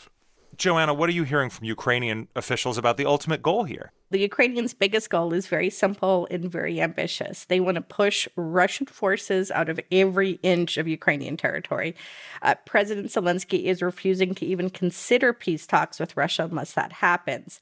And some Ukrainian officials have an even bigger end game, like Alexei Danilov, who's the head of Ukraine's National Security and Defense Council. He told NPR recently that he doesn't think Ukraine will truly be safe unless there is a breakup of the Russian Federation, because defeating President Vladimir Putin isn't enough. But the military strategists we spoke to, they say Ukraine's military is taking each battle one step at a time. And right now they're saying, let's try to liberate a little more of our land with this counteroffensive and then reassess after that. So if Ukraine would like to see Russia out of all of its territory, including the Donbass and Crimea, Tom, what do U.S. officials say? What are they hoping Ukraine reasonably accomplishes? Well, Ari, they're saying the best case scenario for Ukraine would be to cut that land bridge between Russia and occupied Crimea. That will be tough. The Russians are dug in with multiple lines of trenches and barriers. But as Joanna points out, they're hitting the supplies, infrastructure, and that could leave these poorly trained and lightly armed Russian forces in a more vulnerable position. Now, as far as victory, what does that look like? Again, Ukraine wants all Russians out. The U.S. isn't willing to say that. I asked Secretary Austin today how he sees victory. Is it a decisive victory by Ukraine, or do you want to just offer enough help so Ukraine has a better hand at the negotiating table? Let's listen. So in terms of the goals and objectives of Ukraine's campaign, we'll let the Ukrainians decide what that will be. Our goal, as I've said so many times, is make sure that we're providing them what they need to defend their sovereign territory. Provide them what they need. The U.S. seems to be taking a pattern of first saying no to weapons requests and then eventually saying yes. Right. From the start, the Biden administration has been playing this balancing act, intent on aiding Ukraine militarily, but wary of being so escalatory as to antagonize Russia. Some retired officers have complained to me the U.S. has been too incremental in providing military aid, but pressure from Ukraine's President Zelensky, NATO allies, and some on Capitol Hill, as well as the Russian brutality against civilians, have all served to ramp up aid with artillery and then tanks and now, of course, F-16s. And Lloyd Austin and others have said this is Ukraine's war, but let's face it, it is being supplied totally by the U.S. and NATO. Joanna, how much is riding on this latest Ukrainian offensive? So, Ukrainian leaders are feeling a lot of pressure right now, Ari. They're asking what happens if this counteroffensive fizzles.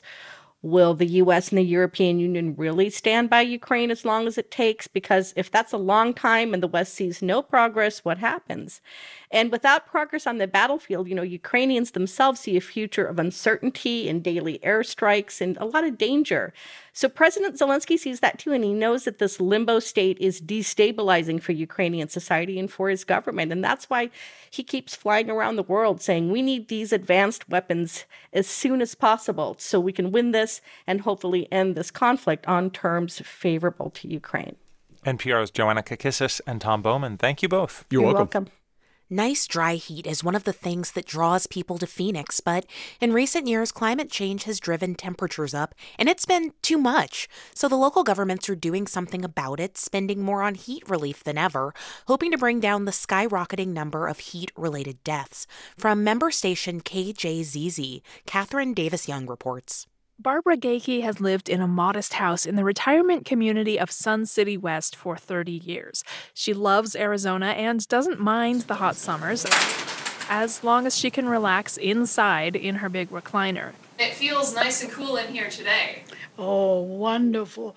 You don't know what we went through. A few weeks ago, as temperatures started climbing to triple digits, Gakey's air conditioner stopped working. Gakey, who's 90 with a number of health problems, turned up the ceiling fans but soon felt weak and nauseous. I was so sick because I was so hot, and I just couldn't take the hot weather. Gakey's granddaughter, Amber Stilson, takes care of her full-time. They rely on Gakey's small retirement income. Replacing an AC unit could cost more than $10,000. I was just afraid for her because she couldn't afford it and she couldn't live like this, so I didn't know what the next step would be, so I just called everywhere. Eventually, she ended up on the phone with Maricopa County. They said they'd replace Gakey's AC free of charge. We are further ahead of the game than we ever have been when it comes to addressing heat relief in our community. Jacqueline Edwards with the county says the AC replacement program is one of several new initiatives to mitigate the effects of heat. Over the past year, the county has replaced about 500 units for low-income homeowners. They plan to replace another 500 to 600 in the months ahead. This could mean a matter of life and death. That's not hyperbole. County analysis shows when heat deaths happened indoors last summer, the majority of the time the AC was not working. But about 3/4 of the county's heat deaths in recent years have occurred outdoors. County officials say the biggest threat is not just scorching temperatures. It's that the number of unsheltered people in the region is triple what it was 10 years ago. Danielle McMahon oversees dining services for the Society of St. Vincent de Paul. She witnesses firsthand how the heat strains unsheltered people. People come in, they're definitely in need of reprieve from the elements. It's very hard to sleep at night when it's so hot outside, so people are exhausted. This summer, the county is spending millions to partner with Metro Phoenix cities on heat relief for homeless residents. They'll open daytime cooling shelters, fund street outreach teams, and even pay for hotel vouchers and transportation. McMahon's dining hall is getting funding too.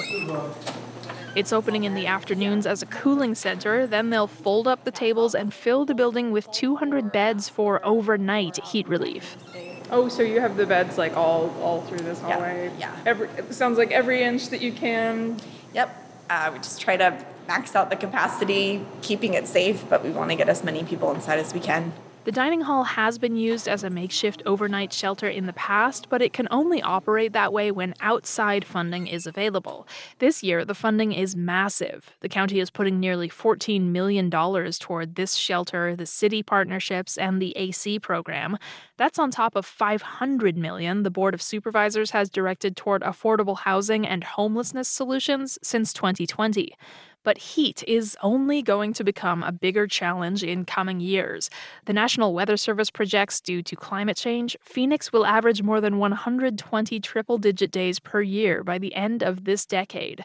And most of the funding is only temporary. It's coming out of federal pandemic aid dollars. Officials hope the unprecedented spending this summer will make enough of an impact that the county will continue to find ways to invest in some of these programs after federal funding runs out. But they say even getting just one more person out of the heat will be a success. Back in Sun City West, Barbara Gakey says when she found out the county was going to help her stay cool this summer, it made all the difference in the world. I was so happy I would cry. I would cry. For NPR News, I'm Catherine Davis-Young in Sun City West. You're listening to All Things Considered from NPR News. This is 90.9 WBUR. Coming up in about 15 minutes on All Things Considered, the U.S. Supreme Court has reduced the scope of the Clean Water Act and what it means for wetlands. We're funded by you, our listeners, and by Xfinity Internet, announcing Xfinity 10G network, so everyone at home can be online, even peak hours. Xfinity from Comcast. The future starts now. And Salem State University's School of Graduate Studies. Join classmates with varied professional and educational backgrounds. salemstate.edu/graduate. On Wall Street today, the Dow lost 0.1%, the S&P went up 0.9%, and Nasdaq gained 1.7%. In local business news, new housing permits in Greater Boston have fallen 30% compared to this time last year. According to the Boston Business Journal, cities and towns approved fewer than 3,800 housing permits between January and April. Last month alone, just over 640 permits were issued. That's less than half the number of permits issued in April of 2022. This is WBUR. Funding for WBUR's Business Report comes from Vertex, where cell and genetic therapies teams are using innovation to create and deliver transformative therapies for people living with serious diseases. Learn more about how you can make your mark and shape the future at Vertex. Career opportunities at vrtx.com. Well, if you're used to watching TV when and how you want, you can now do the same thing while you listen to the radio. You can pause and rewind live radio with the new WBUR app. Download it in the App Store today. Well, beautiful weather on tap for the upcoming weekend. First, tonight will be cloudy. The low will be in the upper 40s. Then lots of sunshine tomorrow. It'll be pleasant with temperatures around 68 degrees. Saturday, sunny skies again, temps in the mid-70s. Warmer Sunday in the low 80s with more sunshine. And then Memorial Day, Monday, a picturesque day for a parade or a ceremony. It'll be sunny in the upper 70s. Right now, it's 58 degrees in Boston. This is WBUR. Support for NPR comes from this station and from Bank of America, offering access to resources and digital tools designed to help local to global companies make moves for their businesses. Learn more at bankofamerica.com/bankingforbusiness. And from Indeed, a hiring platform designed to streamline the hiring process. Indeed works to help businesses attract, interview, and hire candidates in one place. More at Indeed.com/NPR. This is NPR. This is All Things Considered from NPR News. I'm Ari Shapiro. And I'm Juana Summers. In your eyes, I get lost, I get washed away. The world of rock and roll lost its queen yesterday. You're simply the best. Better than all the rest. Better than anyone. Tina Turner died at her home in Switzerland on Wednesday, despite the tributes that have poured in since that news broke, despite her decades of electrifying performances and chart toppers, and despite her alias, Queen of Rock and Roll. NPR It's Been a Minute host Brittany Luce says Turner never came anywhere close to getting the credit she deserved for shaping a genre. Brittany Luce is with me now. Welcome. We're so glad to have you. Thank you so much for having me. I'm happy to be here. Brittany, I hope you can just start, if you can, by explaining how someone that the world knows as the Queen of Rock and Roll did not get the due that she deserved. I mean, look, this is the thing. I'm just taking a cue from Tina. Tina said famously in a late 90s interview with Mike Wallace from CBS, when he asked her if she felt like she deserved all this, meaning her beautiful life, full of luxury, full of beloved fans and sold out tours, she said, I think I deserve more. I deserve more. And I 100% agree. Tina Turner is an architect of rock and roll, and I'm just not sure she's seen that way. I think for many people, when they close their eyes and they think of a rock star, they picture a rock star. They picture someone like Mick Jagger. But Mick Jagger learned how to dance, learned how to perform, standing in the wings watching Tina Turner when they toured together in the 1960s. Tina Turner essentially taught Mick Jagger how to be Mick Jagger. And I just feel like, despite all of the accolades, I don't know if she really received in her lifetime the Queen of Rock and Roll treatment, as the moniker so goes. So I think we can all agree that there are a lot of people who did not fully appreciate Tina Turner for who she was, but you point out that there is one person who really does get it right, and that is Oprah Winfrey. I just want to listen for a second to one of the ways that she talked about Tina Turner. We are so in love with Tina. We are in love with Tina. She is our goddess of rock and roll, Tina is. Not a queen, a goddess. Say more, Brittany. Ooh, a goddess. Oprah's 150% right. Oprah Winfrey is, larger than life, and she has been for decades. She doesn't even need to use her last name. We all know Oprah as just, a complete sentence. But the way we act when we see Oprah is the way Oprah reacts when she sees Tina Turner. And I love that. I love that somebody as accomplished and as known and as famous and as just huge as Oprah is understands the power of Tina Turner and also knew well enough to call her a goddess. There are so many beautiful moments of Oprah and Tina together on various Oprah shows and in Oprah interviews over the years. Oprah invited Tina Turner to her Legends Ball back in 2005, the incredible weekend she hosted at her home for so many, Black women trailblazers. And, Oprah, I think, is somebody who absolutely showed Tina the utmost respect throughout her life and really, and really not just champion her story, but champion her artistry. I think of one story in particular. I think Oprah, in some ways, wanted to be Tina Turner. For an episode of the Oprah Winfrey Show, she got a wig, a Tina wig made so that they could kind of match. She wore it in that episode. She continued wearing it, though, after that in many other episodes, started wearing it on the weekends, started wearing it to bed. Until eventually Stedman told her, hate to break it to you, but you're never going to be Tina Turner. To me, that sort of breathless fandom is the only way to regard the goddess of rock and roll like Tina. Okay, so we just heard Oprah talking about Tina Turner's Wildest Dreams tour, but I mean, she was such a performer.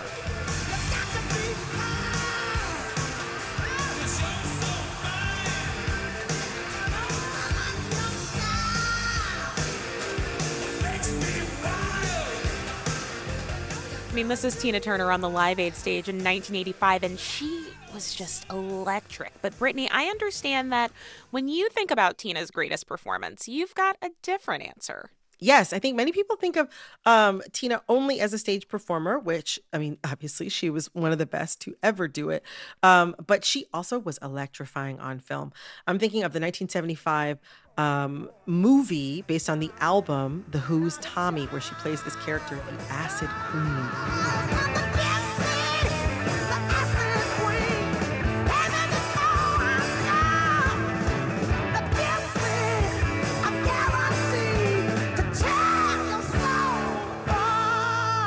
The Acid Queen has this long solo in the middle of the film. I mean, Tina's changing costumes. She's belting. She's shaking and quaking with her whole body. She's wearing these tall, maybe 6-7 inch tall, like lipstick red platform heels, and she's giving it her all. I mean, and this is a film, you got Roger Daltrey in every scene. You've got, Elton John, in one of the songs, also performing in this film at one of the peaks of his fame in the mid 70s. But in a film full of rock stars, Tina to me stands out as the true supernova. I mean, look, there is no question that Tina is talented and powerful and was a multi-genre force across music. But one thing I find really interesting is that I understand that you didn't know much of Tina Turner's backstory when you became a fan. When you first encountered her, you met her as this powerful and successful performer, period. You only learned of her backstory, including the years of abuse that she suffered at the hands of Ike Turner, her ex-husband, later. Do you think that altered the lens through which you viewed her? I absolutely think that shaped my understanding of her. When I first got to know Tina, I saw her as a woman who had come already on the other side. She was one of the biggest stars in the world to me. And I think I kind of assumed that things were always that way for her.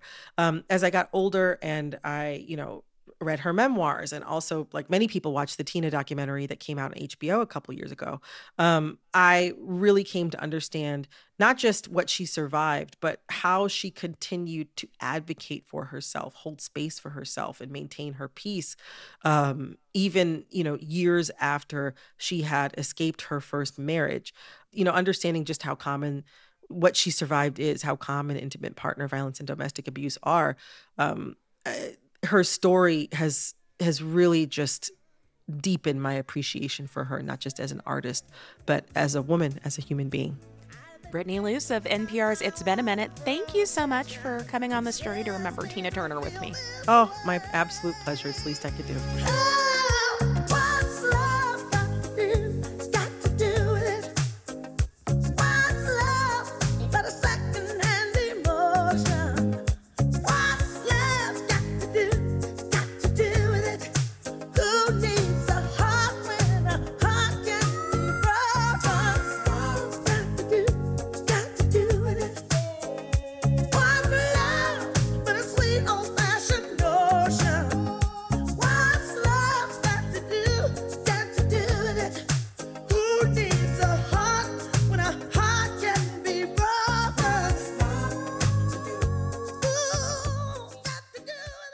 This is NPR News. And thanks for starting your evening with us here at WBUR. Coming up in about 20 minutes on All Things Considered, lessons for law enforcement a year after the mass shooting at an elementary school in Uvalde, Texas. Well, some clouds tonight, then clearing out for sunny skies tomorrow and through the long weekend. It'll warm up from the upper 60s tomorrow to low 80s on Sunday, around 78 degrees for Memorial Day. This is WBUR.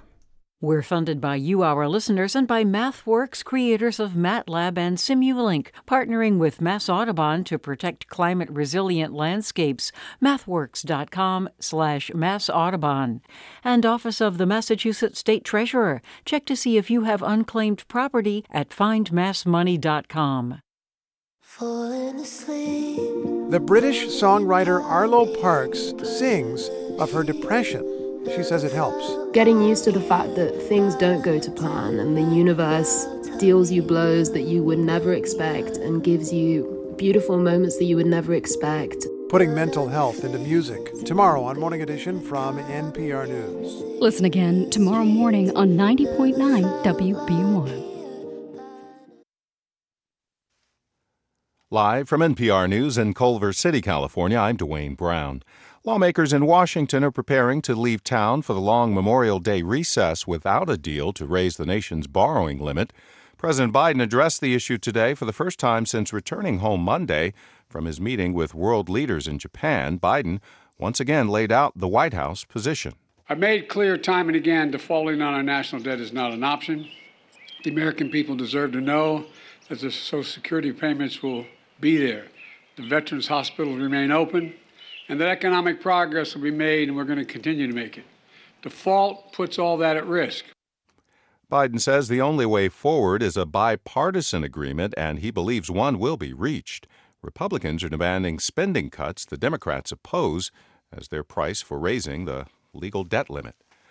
U.S. Supreme Court has ruled in favor of landowners and groups that for decades have sought to roll back clean water rules adopted by the Environmental Protection Agency. NPR's Nina Totenberg says the ruling significantly narrows the scope of the law. Michael and Chantel Sackett bought property close to Priest Lake, Idaho, planning to build a dream home there.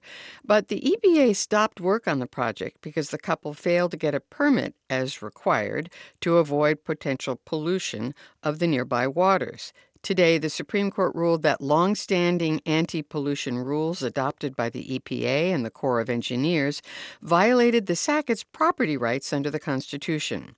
They divided 5-4 as to how far to go in limiting the EPA's authority, with 5 of the court's conservatives siding with the Sacketts and mining, oil, mineral, and business groups.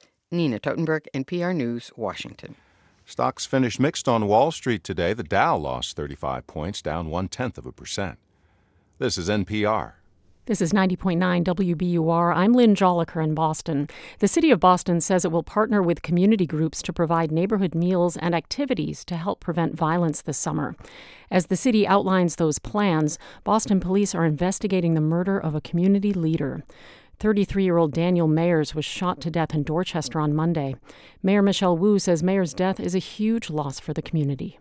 Someone who was active in his church as a pastor and longtime Boston Public School employee and public servant. And so I just wanted to make sure to elevate the wishes and conversations that our team has been having with some of the family members.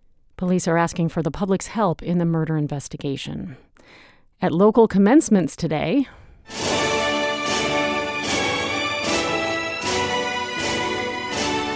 a big surprise at one, a major star at the other. UMass Boston graduates received a cash gift along with their diplomas. Quincy Telecommunications billionaire Rob Hale gave the 2,500 grads $1,000 each. Hale told them the gift comes with a catch. The first 500 is for you. It's a celebration of all you have done to be here today. The second 500 is a gift for you to give to somebody or somebody else or another organization who could use it more than you. Hale delivered the keynote address. It was UMass Boston's 55th commencement. And Tom Hanks addressed the graduating class at Harvard today. The actor warned against what he called agents of hubris, apathy, intolerance, and incompetence. Hanks told the graduating class there are three types of Americans. Those who embrace liberty and freedom for all, those who won't, or those who are indifferent. Only the first do the work of creating a more perfect union, a nation indivisible. The others get in the way. Harvard awarded Hanks an honorary Doctor of Arts degree. It's 5:34. We're funded by you, our listeners, and by Fidelity Investments, reminding you it's never too early to start saving for your child's future. Learn more about a tax-advantaged 529 college savings account and how you can use the money to pay for qualified expenses at fidelity.com/ufund. Fidelity Brokerage Services, LLC, member NYSE, SIPC. Well, it's hard to complain about this holiday weekend forecast. It'll be cloudy tonight with temps in the upper 40s, then sunny the next several days. Highs in the upper 60s tomorrow, low 70s or mid-70s Saturday. The high should reach the low 80s on Sunday. And Memorial Day Monday, temps in the upper 70s with sun. This is WBUR. Support for NPR comes from this station and from Plymouth Gin Distillery. Plymouth Gin is imported from England's southwest coast, distilled using a blend of 7 botanicals, including juniper berry, coriander seed, and citrus peel. Plymouth Gin since 1793. And from Procter & Gamble, maker of Nervive Nerve Relief. Nervive is designed to reduce occasional nerve aches, weakness, and discomfort in hands or feet due to aging. Learn more at nervivehealth.com. This is NPR. From NPR News, this is All Things Considered. I'm Ari Shapiro. And I'm Juana Summers. It's been nearly 2 weeks since the end of Title 42. Those pandemic border restrictions had been used to quickly expel migrants at the U.S.-Mexico border. And the predictions from some lawmakers about what would happen next were dire. It's going to be chaotic for a while. All hell is going to break loose along the border. 10,000 apprehensions a day. These are apocalyptic levels. It will be a humanitarian crisis because we are not prepared. That was President Joe Biden, Republican Senator Lindsey Graham of South Carolina, Stephen Miller, a White House advisor to former President Donald Trump, and Arizona Senator Kyrsten Sinema, a former Democrat turned independent. But those predictions of chaos did not pan out. Instead, apprehensions at the border are down sharply. NPR's Joel Rose covers immigration, and he joins us in studio now. Hey. Hey, Juana. So, Joel, what happened? The honest answer is we don't know exactly. I can tell you that there was a big influx, but it happened in the days before Title 42 expired. More than 10,000 apprehensions a day at one point, and that was a record-setting pace. But then the number of migrants crossing the border dropped off sharply to the lowest levels we've seen in months. There were still a lot of people in Border Patrol custody, facilities that were way above their official capacity, but it was not the quote-unquote apocalypse some people were expecting. Okay, you cover these issues closely. What do you make of that? Migrants, I think, knew that the policy was going to change, and many decided that they wanted to cross the border ahead of that. And that fits with what we heard from people at the border in El Paso and in Ciudad Juarez. And experts I've talked to think we are now in a kind of wait-and-see phase, which has happened before after big policy shifts. Migrants are smart. They're looking at social media. They're communicating with friends and family in the U.S. They're weighing what they hear, both from smugglers and from government officials, and they're trying to figure out what all this is going to mean for them. Okay, so why did so many people across the ideological spectrum get this so wrong? Partly, I think this came from overstating the effectiveness and the importance of Title 42. There was no lasting legal consequence for being expelled under Title 42, so migrants would cross repeatedly to try to apply for asylum, and that drove up the numbers. In reality, immigration authorities were already moving away from Title 42, but you would have never known that from listening to the political discourse. I talked about this with Muzaffar Chishti from the Nonpartisan Migration Policy Institute in Washington. By its end, it had just become a talking point. The Republicans were busy saying the Title 42 that Trump put in place is the answer to all our problems. And Democrats were seeing this as a poster child of cruelty. So not even recognizing that it had become less and less important. So a lot of the fear-mongering around the end of Title 42 was about politics. And I don't think that's going to end with Title 42. We're already hearing a lot about the quote-unquote crisis at the border from Republican candidates announcing their intention to run for president. Also from GOP governors in Texas and Florida who have made a big show of sending more law enforcement resources to the border. I think all of that is likely to continue whether the border crossing numbers, rebound or not. So, Joel, what else are you watching going forward? I think Mexico plays a crucial role in all of this. Will the Mexican government crack down on migration and turn more people away? Or will we see the same kind of bottleneck in Mexican border cities in the north that we did a few months ago? Also, litigation in the U.S. The Biden administration's policies are being challenged in court from both sides of the political spectrum. There's a group of states led by Texas challenging new legal pathways the administration has put in place, and immigrant advocates are challenging new limits on asylum at the border. Both of those cases are going to be moving through the courts in June and July. And, it would not be surprising if one or both of those policies are ultimately blocked. NPR's Joel Rose. Thank you, Joel. You're welcome. The U.S. Supreme Court issued 2 decisions today siding with property owners who claimed the government had unconstitutionally taken their property without just compensation. In the more important case, the court significantly curtailed the power of the Environmental Protection Agency to regulate the nation's wetlands and waterways. NPR legal affairs correspondent Nina Totenberg reports. Michael and Chantel Sackett bought property to build their dream house about 500 feet away from Idaho's scenic Priest Lake, a 19-mile stretch of clear water that's fed by mountain streams and bordered by state and national parkland and a shoreline dotted with vacation homes and marinas. But 3 days after the Sacketts started excavating their property, the EPA stopped work on the project because the couple had failed to get a permit for disturbing the wetlands on their land. Today, a conservative Supreme Court majority used the Sacketts case to roll back long-standing rules adopted to carry out the 1972 Clean Water Act. While the 9 justices agreed that the Sacketts should prevail, they divided 5-4 as to how far to go in limiting the EPA's authority. Writing for the court majority, Justice Samuel Alito said that the navigable waters of the United States covered by the EPA under the statute do not include many previously regulated wetlands. Rather, the CWA extends to only those waters described as streams, oceans, rivers, and lakes, and those wetlands with a, quote, continuous surface connection to those bodies. Justice Brett Kavanaugh, joined by the court's 3 liberal members, disputed Alito's reading of the statute, noting that since 1977, when the CWA was amended to include adjacent wetlands, 8 consecutive administrations, Republican and Democratic, have interpreted the law to cover wetlands that the court today excluded. Kavanaugh said that by narrowing the act to cover only adjoining wetlands, the court's new test will have, quote, significant repercussions for water quality and flood control throughout the United States. I don't think it's an overstatement to say it's catastrophic for the Clean Water Act. Jim Murphy of the National Wildlife Federation says wetlands play an enormous role in protecting the nation's water. They're really the kidneys of water systems, and they're also the sponges. They absorb a lot of water on the landscape. So they're very important water features, and they're very important to the quality of the waters that we drink, swim, fish, boat, and recreate in. As in last year's case, limiting the EPA's ability to regulate power plant pollution in the air, the decision was a major victory for the groups that supported the Sacketts: mining, oil, utilities, and in today's case, agricultural and real estate interests as well. Speaking for the court's liberals, Justice Elena Kagan pointed to the two cases and accused the majority of appointing itself instead of Congress as the national policymaker on the environment.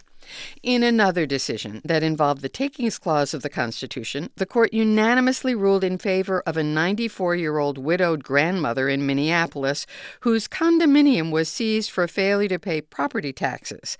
The decision is important because Minnesota is one of about 20 states that handle the sale of such properties without sharing the proceeds with the previous owner. In this case, the owner, Geraldine Tyler, owed $15,000 in back taxes, penalties, and fees, but when the county sold the condo for $40,000, she got none of the $25,000 surplus. The county argued that she would have gotten nothing regardless because she owed $61,000 in mortgage and unpaid homeowners association fees. But writing for the court, Chief Justice John Roberts said that the county unconstitutionally kept $25,000 that belonged to Tyler. And if she'd gotten the money, she could have, at the very least, used it to pay off some of her other debts. Nina Totenberg, NPR News, Washington.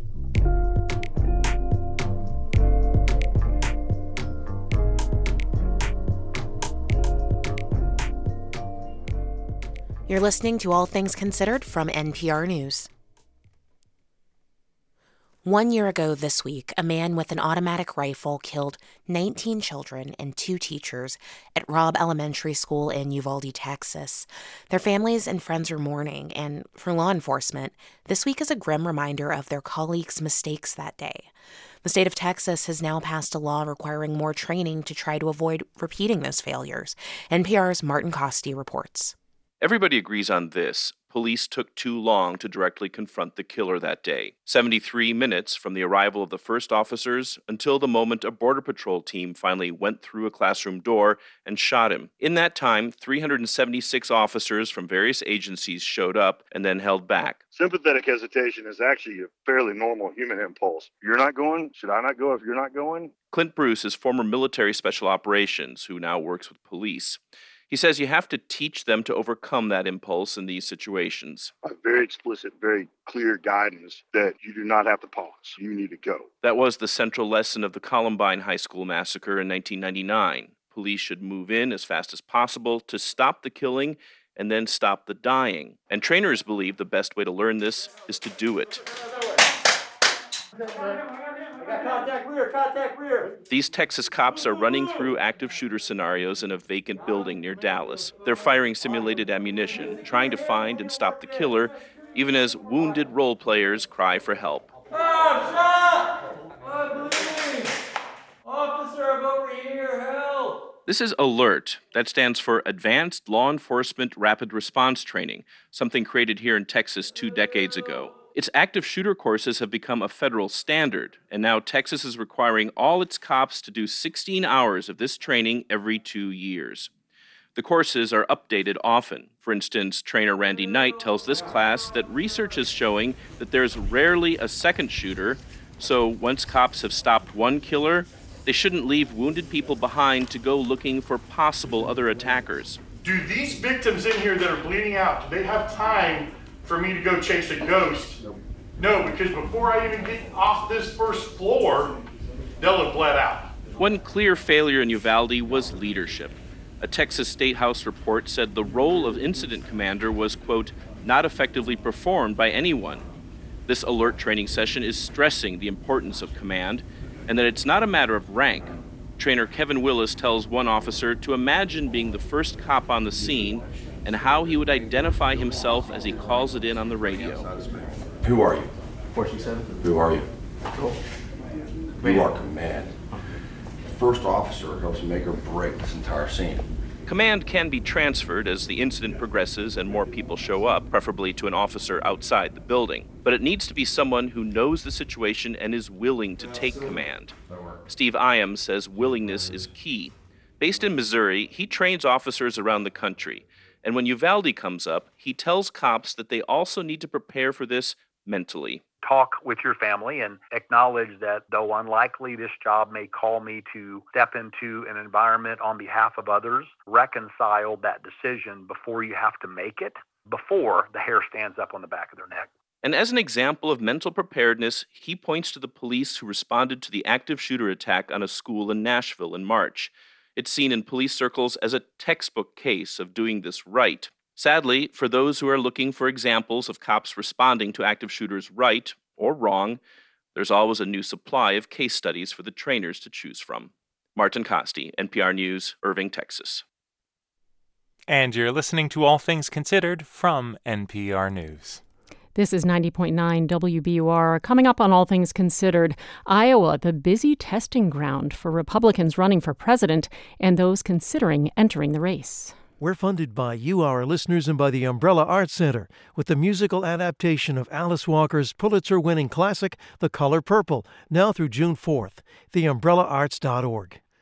And Volante Farms in Needham, featuring farm-to-table meals to go on Wednesdays and Sundays. View menus and order online at volantefarms.com.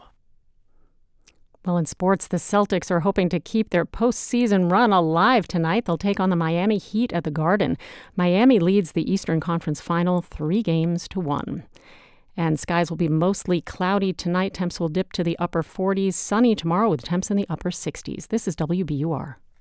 WBUR supporters include Cityside Subaru, introducing the all-new, all-electric Subaru Solterra on Route 60 in Belmont and at citysidesubaru.com. Love is now electric.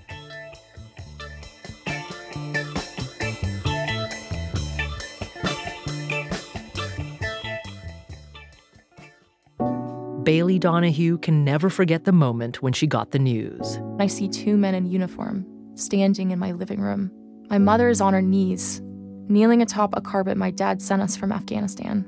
"You have the wrong guy," she cries out. I walk towards my mom and wrap my arms around her. I'm Meghna Chakrabarti. Gold Star children of fallen soldiers tell their stories. That's On Point tomorrow at 10 on 90.9 WBUR, Boston's NPR news station. It's All Things Considered from NPR News. I'm Ari Shapiro. And I'm Juana Summers. 40 years ago today, the third hugely anticipated Star Wars movie hit the big screen. It was called Return of the Jedi. Back then, in 1983, All Things Considered host Susan Stamberg asked a young boy to give us a sneak preview of the movie. And be warned, you are about to hear some spoilers for a 40-year-old movie that, let's be honest, you should have seen by now. Han Solo and Luke Skywalker are about to go in the pit, and just as he was about to walk the plank, R2-D2 fired a laser gun from his head, and Han catched it, and he blew up the whole ship, and the big guy of all the boss of the monsters, well, he got choked and died. At the time, though, all of those plot details, they really rankled our listeners. So much so that the next day, Susan Stamberg issued an on-air apology. Well, sort of. Let's listen. Well, the comic book was a goof, but we certainly goofed last night. We goofed so badly that we changed our program before rebroadcasting it to the West Coast, which means that you West Coast listeners won't know what I'm talking about, but enough of you on the East Coast called to complain that we want to apologize publicly to everybody. Calls. There were more phone calls on this one than we ever got in the middle of the hottest Middle East disputes. Calls. There were more phone calls than Richard Gere would get if he listed his number. And all because last night on All Things Considered, we permitted a 6.5-year-old boy to tell us everything, and I mean everything, about Return of the Jedi. You gave the plot away, you said. I've been waiting for that movie for 3 years, and now you have ruined it for me. How could you do a thing like that?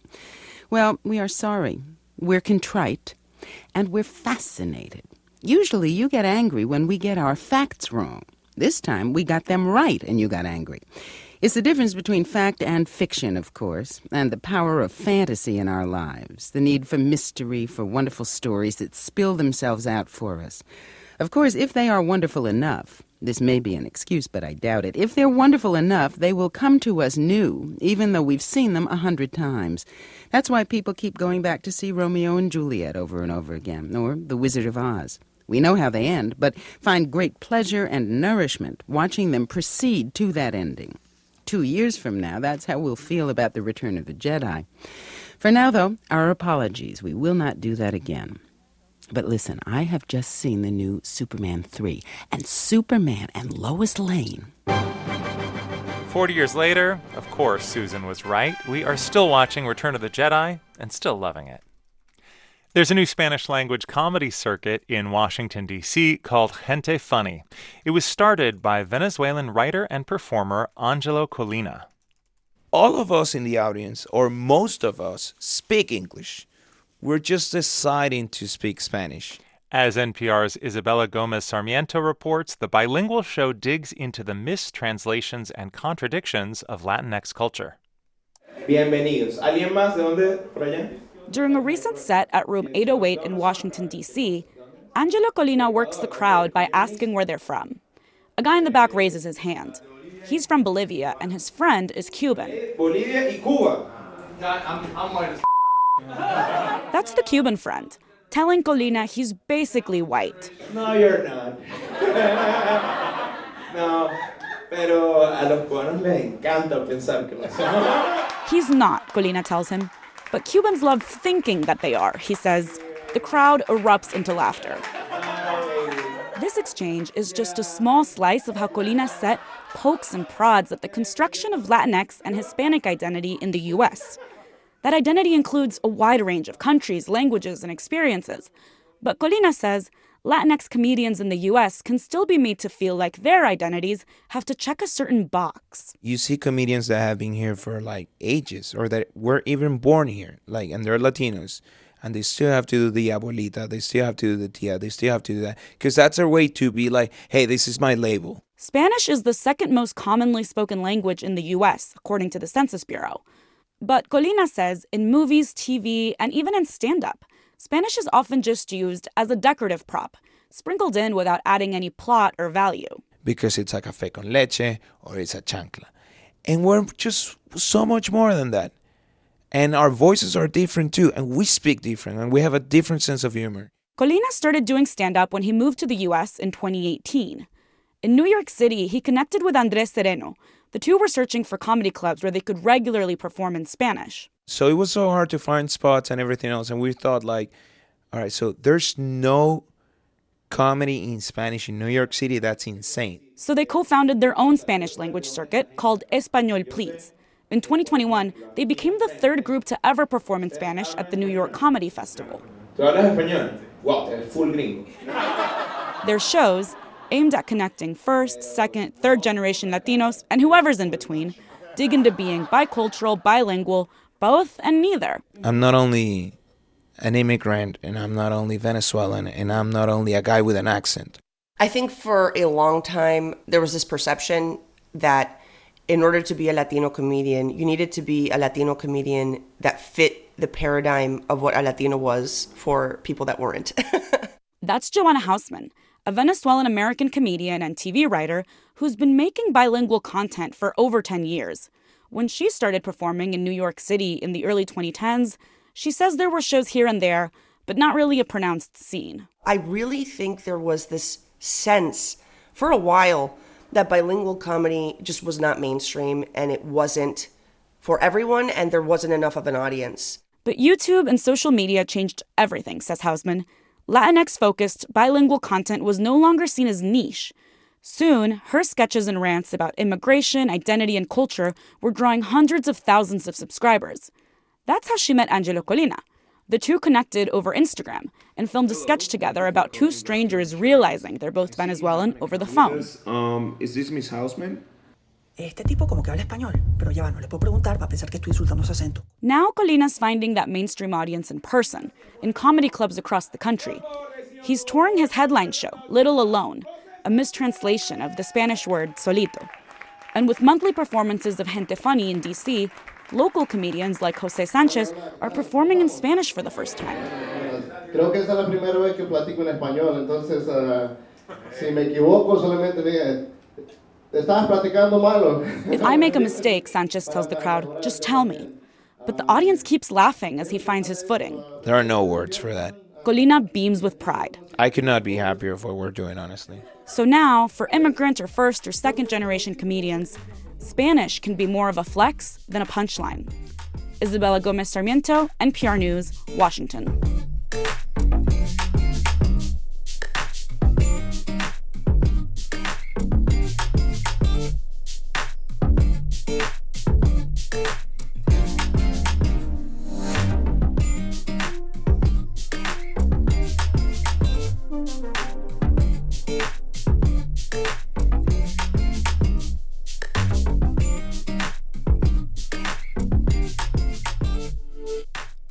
You're listening to All Things Considered from NPR News.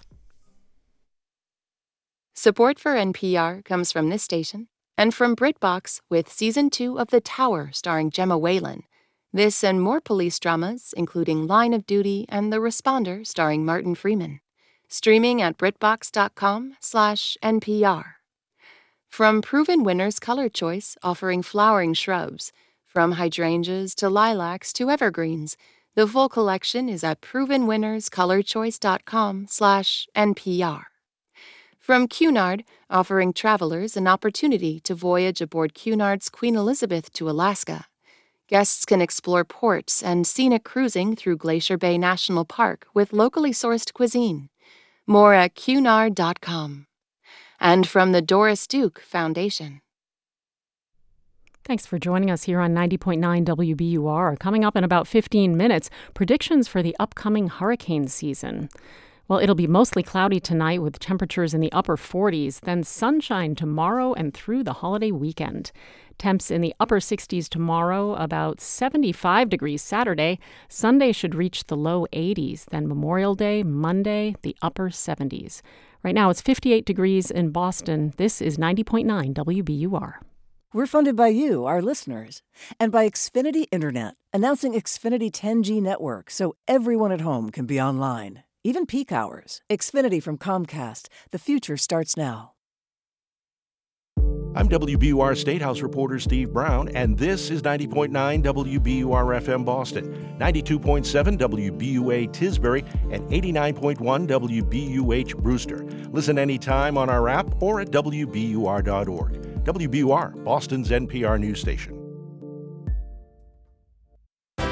Tensions build in negotiations over the debt ceiling, with House Democrats getting more critical of their Republican colleagues. They do not have the votes to make the cuts they are trying to bully the president into making, because they want the president to share in the blame. This just days before the U.S. could run out of money to pay its bills. It's Thursday, May 25th. This is All Things Considered. Good afternoon, I'm Lynn Joliker, in for Lisa Mullins. Also coming up, how to set up kids for healthy habits when so many diets are dominated by ultra-processed foods, which research links to health problems. And ahead on Marketplace at 6:30, as fewer high school graduates enroll in higher ed, some are rethinking the value of a college degree. People kind of didn't realize how costly student debt could be, and it's not just magically going to fix itself 20 years down the road. That's ahead on Marketplace. It's 6:01. News headlines are next. Live from NPR News in Washington, I'm Jack Speer. President Biden says negotiators are continuing to meet about spending and the debt ceiling, and they're making progress. He made the remarks at the top of a Rose Garden event in honor of his nominee to be the Joint Chiefs of Staff Chairman, General Charles Q. Brown. Earlier, White House Press Secretary Karine Jean-Pierre said the president remains committed to continuing negotiations. At the end of the day, everyone understands that the only way to move forward here is with a bipartisan, reasonable agreement on the budget that can win support from both sides, from both Democrats and Republicans in the House and in the Senate. Biden reiterated the White House's proposal, which has been rejected by Republicans. It includes a mix of spending cuts along with increases in revenues, partly through taxes for higher income earners and the closing of tax loopholes.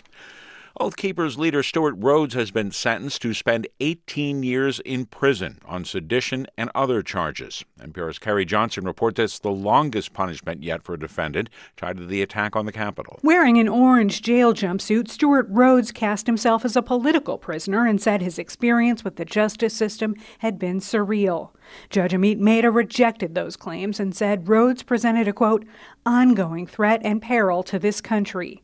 Rhodes inspired dozens of people to travel to Washington for the January 6, 2021 rally, and he continued to call for political violence even behind bars, the judge says. Rhodes' sentence of 18 years could provide a roadmap for the punishment of Proud Boys leader Enrique Tarrio later this summer. Both men have been convicted of the rare charge of seditious conspiracy. Carrie Johnson, NPR News, Washington. South Carolina now joins other southern states with a law restricting most abortions. From South Carolina Public Radio, Felicia Edie reports there are exceptions and challenges are expected. In a closed session, Governor Henry McMaster signed a bill that bans most abortions after 6 weeks of pregnancy.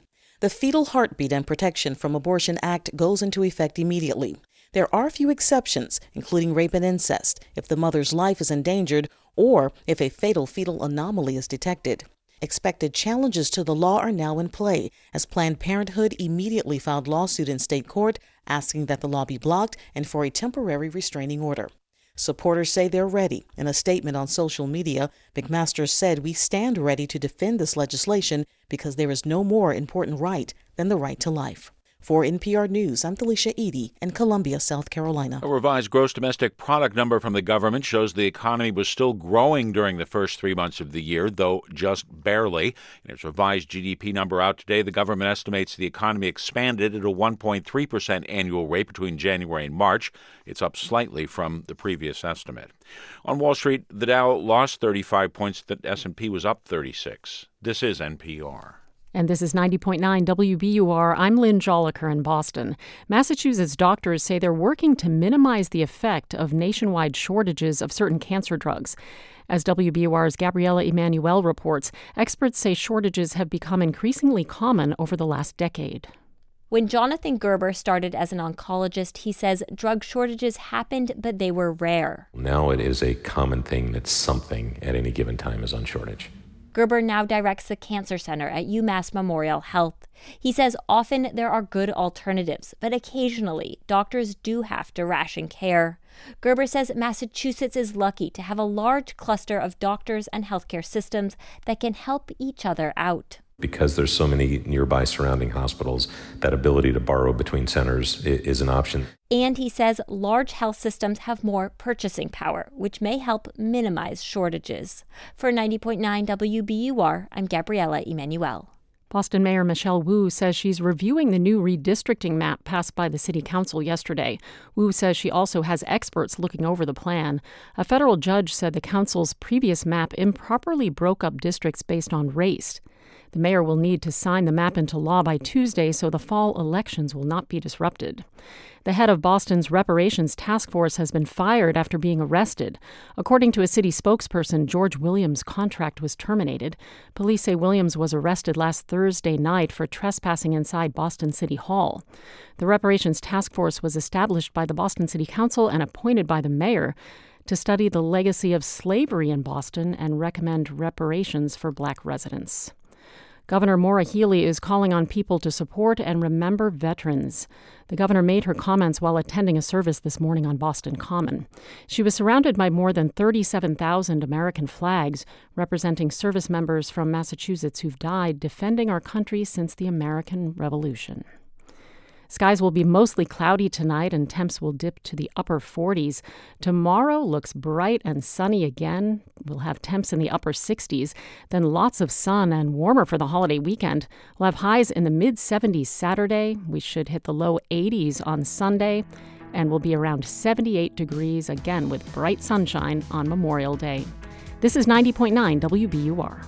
WBUR supporters include the Kauffman Foundation, providing access to opportunities that help people achieve financial stability, upward mobility, and economic prosperity, regardless of race, gender, or geography. Kauffman.org. This is All Things Considered from NPR News. I'm Ari Shapiro. And I'm Juana Summers. President Biden and House Republicans are finally saying they're making progress in their talks to lift the debt ceiling. Here's Biden. Speaker McCarthy and I have had several productive conversations, and our staffs continue to meet as we speak, as a matter of fact, and they're making progress.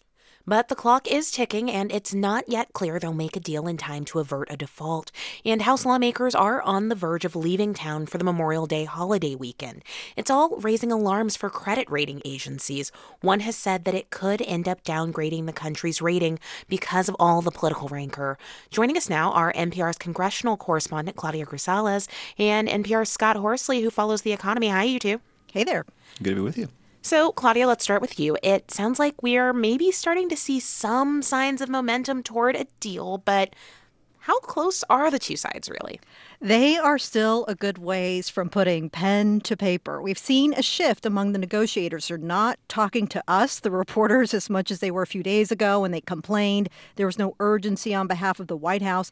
Now they say that urgency is there, and they're spending a lot more time behind closed doors. For example, they met for about 4 hours at the White House yesterday. This marks one of their longest meetings yet.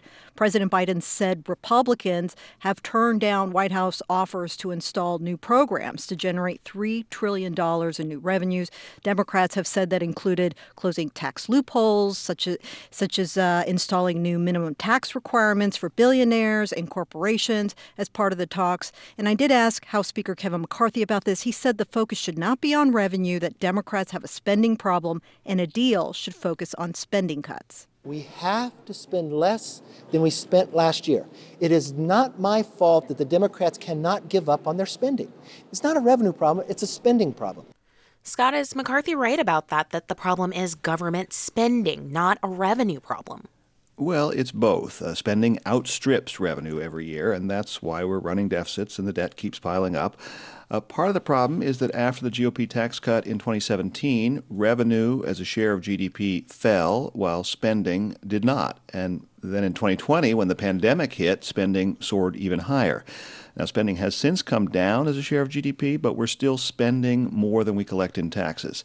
As you hear, Speaker McCarthy insists Republicans won't look at raising revenue to close that gap. They're determined to do it all on the spending side, but they've also said Social Security, Medicare, and defense spending are off limits. And that's more than half the federal budget.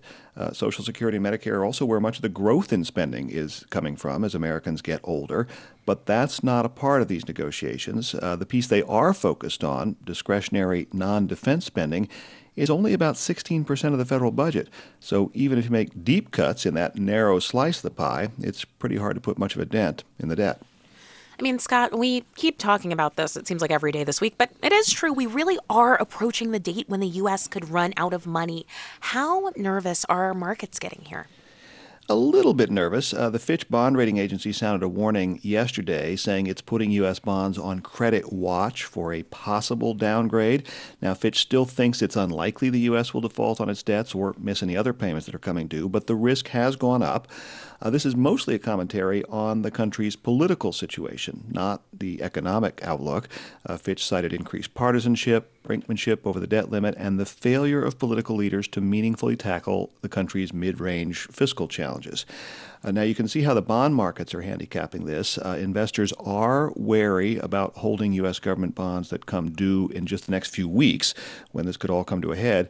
But people are still happy to hold longer-term debt from the U.S. government. I mean, Claudia, this deadline is looming. Congress, as we noted, is about to head out on recess. Does that mean that progress is done until they get back to the Capitol? Negotiators would say not at all. Speaker McCarthy has said that his folks who are representing him in these talks will be working 24/7. So they, along with White House negotiators, will be the ones to watch. McCarthy's trying to make some difficult deadlines. He wants the House to have 72 hours to review the deal before they vote on a related bill. And the Senate, which comes back Tuesday, needs time to vote as well. So even though we don't have the contours of a deal yet, even when we do, the devil is in the details. We often don't know the chances of getting passage on such bills until the text is released and there's actual votes. So even if Biden and McCarthy get a bipartisan deal, it is not clear that enough of their members will buy it to pass it out of their chamber. So it will be quite the high wire act to pull this off in time to avoid a financial default. NPR's Claudia Grisales and Scott Horsley. Thanks to both of you. You're welcome. You're welcome. Florida Governor Ron DeSantis made his presidential run official yesterday, and next week he'll go to Iowa. That state's caucuses still kick off the primary calendar for Republicans. Iowa Public Radio's Clay Masters reports DeSantis joins a growing field of candidates trying to snag an early win over former President Donald Trump. As Ron DeSantis wraps up his big announcement on Twitter, dozens of Iowa voters gather at a machine and supply company in Sioux City. DeSantis isn't the only Republican to announce a White House bid this week. That's why these voters are here to see South Carolina Senator Tim Scott. I wish he would run, and now he's here. Retired music teacher Myra Nelson is excited to be here. She hopes Scott catches on. I was for Donald Trump, but if he gets in, it's just going to be the same thing again. A lot of slander, a lot of news, bad news about him. We need someone fresh and someone with good, solid ideas. Hello, Iowa! Scott doesn't bring up his competitors. Instead, he talks about the southern U.S. border, the fentanyl crisis, tells his story about growing up poor in a single-parent household, and criticizes Democrats, like when it comes to education. They're more interested in keeping those kids trapped in their schools and trapped out of their futures. And they're going to talk about the Great Opportunity Party. Give a brother a break. Scott was well received, but he's relatively unknown in a field where Donald Trump is the frontrunner. Other Republicans hope a win in Iowa could give them momentum to beat the former president, who has only made one trip to Iowa since announcing his third bid. DeSantis will make several stops here next week. He'll likely draw comparisons between Florida and Iowa, like he did in this state earlier this month. You know, sometimes people will say to me, they'll be like, Governor, why aren't other Republicans doing what you're doing in Florida? And I say they are doing it. And they say, where? I say they're doing it in Iowa. The state's importance is clear for those who support Trump and those who want to derail his candidacy. Special interest groups like the conservative Americans for Prosperity are beefing up staff to knock doors and make phone calls. Drew Klein is the director of its Iowa chapter. There's a lot to be thankful for among the GOP voters for policies that Trump helped implement when he was the president, but that doesn't really do us any good if he can't win a general election again. Voter and residential builder Kenon Davis favors DeSantis. I think that DeSantis is coming in cleaner. I think there's a very strong opportunity that he could win a lot of the voters that simply just have disdain towards Trump. Davis's wife Chi, a real estate agent, hasn't made up her mind. For me, I'm still shopping around, so I want to hear all the candidates. The couple were invited to meet Mike Pence at a small backyard house party in Des Moines this week, where the former vice president chatted poolside and took photos with voters. Would you do me the honor for a photograph? Come on. My old sweetheart here is going to take the shot. Cheese! Pence is expected to announce his bid early next month. As he wraps up his speech, he tells the crowd to take their job seriously as first-in-the-nation voters. Ask the hard questions. Shape the leadership. And whatever role my little family and I end up playing in the days ahead, I know Iowa is going to give us a standard bearer. Republicans in this field can take some lessons from history. Even though Trump won Iowa in 2016 and 2020, he came in second in the caucuses when he first ran nearly 8 years ago. For NPR News, I'm Clay Masters in Des Moines. The forecast for the 2023 Atlantic hurricane season is in. Federal scientists are expecting a near normal number of storms, but normal does not mean good. NPR's Rebecca Hersher explains why. There are between 12 and 17 named storms predicted, which includes both tropical storms and hurricanes. About half will be full-blown hurricanes, forecasters expect. That's close to normal, but a normal hurricane season is still a very dangerous hurricane season. Rick Spinrad leads the National Oceanic and Atmospheric Administration. It's time to prepare. Remember, it only takes one storm to devastate a community. Last year was the poster child for this. It was very quiet throughout the summer, and then Hurricane Ian came barreling in and devastated Florida. And that's after multiple years of back-to-back storms hitting the U.S. In fact, this is the first time in 8 years that NOAA hasn't predicted an above-average hurricane season. So that's a bit of good news. But it also means that there are many, many places where people are still trying to rebuild from a past storm while also preparing for this hurricane season. Deanne Criswell leads the Federal Emergency Management Agency, FEMA. Anytime we have a community that is still going through a recovery from a previous storm, it just makes them that much more vulnerable. This year's forecast also has extra uncertainty baked into it, scientists say. That's because of a strange confluence of events in the Atlantic. On one hand, the climate pattern known as El Niño will almost certainly begin in the coming months. El Niño causes wind conditions in the Atlantic that disrupt storms, so fewer hurricanes. But climate change is causing the ocean water to heat up. Right now, the water in the Atlantic is abnormally warm and will stay that way this summer. And warmer water helps hurricanes form. So, more hurricanes. Matthew Rosencrans is NOAA's lead hurricane season forecaster. That is definitely kind of a rare setup for this year. When we looked at it, we were like, wow, there's a lot of uncertainty this year in the outlook. Which is another reason to prepare for hurricane season no matter what the numbers say. That includes making a plan for evacuating and for prolonged power outages. Rebecca Hersher, NPR News.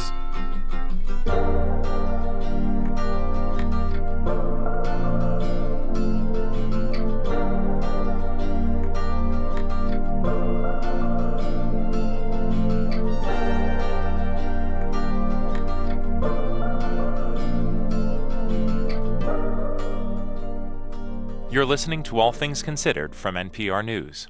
This is 90.9 WBUR and WBUR.org. Coming up in about 20 minutes, corporate profits have been down for 2 quarters in a row now. What that means for big companies and the economy at large, that's coming up at Marketplace, on Marketplace at 6:30. We're funded by you, our listeners, and by Direct Tire and Auto Service, proud to support WBUR and Public Radio to help keep quality programming alive. DirectTire.com. On Wall Street today, the Dow lost 0.1%, the S&P gained 0.9%, and Nasdaq went up 1.7%. In other business news, the number of Americans filing new unemployment applications is on the rise, but that's not the case here in Massachusetts. Nationwide last week, jobless claims rose by 4,000. At the same time, new unemployment claims in Massachusetts were down nearly 2,200. The state's current unemployment rate is 3.3%. That's slightly below the national average. This is WBUR. We're funded by you, our listeners, and by La Cuchara Cafe in Melrose. Modern Latin American fare for those seeking flavorful, healthy choices. Catering your office lunch in Greater Boston. LaCuchara.com. Well, nervous Celtics fans are starting to gather near the Garden for Game 5 of the Eastern Conference Finals. For the second straight game, the Celtics will try to avoid elimination when they face the Miami Heat tonight. WBUR's Fausto Menard has a preview. The Celtics are hoping for a repeat performance of Tuesday night's game when they beat the Heat handily in South Florida. Boston still trails Miami 3-1, and no NBA team has ever won a 7-game series after losing the first 3 games like the C's did. Celtics guard Marcus Smart says the team is taking things one game at a time. We understand, the odds are stacked against us, but we're a team that believes in us no matter what, and we just got to keep going, and all that matters is the next game. If the Celtics win tonight, these 2 teams will play again Saturday night in Miami. The winner of this series will play the Denver Nuggets for the NBA championship starting June 1st. For 90.9 WBUR, I'm Fausto Menard. Coming to City Space Wednesday, June 21st, authors Matthew Desmond and Andre Dubus will discuss their new books. Both focus on poverty in America. Tickets at wbur.org/events. WBUR supporters include Sunbug Solar, helping to grow renewable energy in Massachusetts since 2009. To learn about solar energy employment opportunities, visit sunbugsolar.com. And the Umbrella Art Center, with the musical adaptation of Alice Walker's Pulitzer-winning classic, The Color Purple, now through June 4th. TheUmbrellaArts.org. From NPR News, this is All Things Considered. I'm Juana Summers. And I'm Ari Shapiro. Kids in the U.S. are now getting 2/3 of their calories from ultra-processed foods. It's a trend that's been going up over the last 2 decades, and obesity rates among kids are climbing too. As part of our series Living Better, NPR's Maria Godoy has been looking into the health concerns raised by this kind of diet and what parents can do about it. Maria, how surprising is it that 2/3 of what kids eat these days is ultra-processed? Well, it's surprising and it isn't, because if you consider one recent study found that 73% of the U.S. food supply is ultra-processed, then it starts to seem almost inevitable that's what our kids are eating. And this really cuts across socioeconomic lines. Whatever their parents' income or education level, kids are eating this stuff a lot. how do you define ultra-processed? What does that actually mean? So a lot of food is processed. So you think canned tuna or smoked meat, fruit and syrup, and that's actually not what we're talking about. Ultra-processed foods are the product of industrial food manufacturing. So they include ingredients like hydrogenated oils, emulsifiers, flavor enhancers. They make the food taste good and last longer. It's food that's cheap, convenient, and everywhere, as I recently saw when I went shopping in your typical American grocery store with Allison Silvetsky. She is a nutrition researcher at George Washington University. Her work focuses on obesity and diabetes in kids. Okay, take us there. Let's listen to some of your reporting. $2.59. When we walk into the store, the fresh produce section is front and center. Here we go.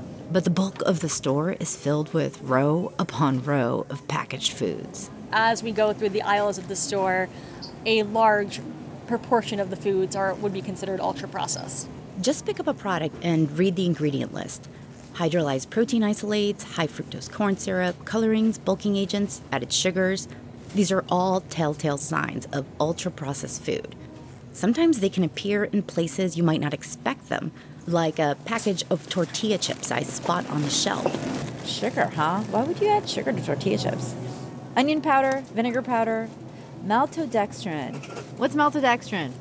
It is usually used as a bulking agent. It is a filler in a lot of things to help with the texture of foods, and yeah, it's a bulking agent. Silvetsky says that just because a food is ultra-processed doesn't necessarily mean it's unhealthy. But in general, ultra-processed foods tend to be high not just in calories, but also sugar, fat, and sodium, which helps make these foods irresistible. They're so good. They're designed to taste good, and that's why it's hard for people not to eat them. But a growing body of evidence has linked overconsumption of ultra-processed foods to poor health outcomes in adults. Dr. Fengfeng Zhang is a nutritional epidemiologist at Tufts University.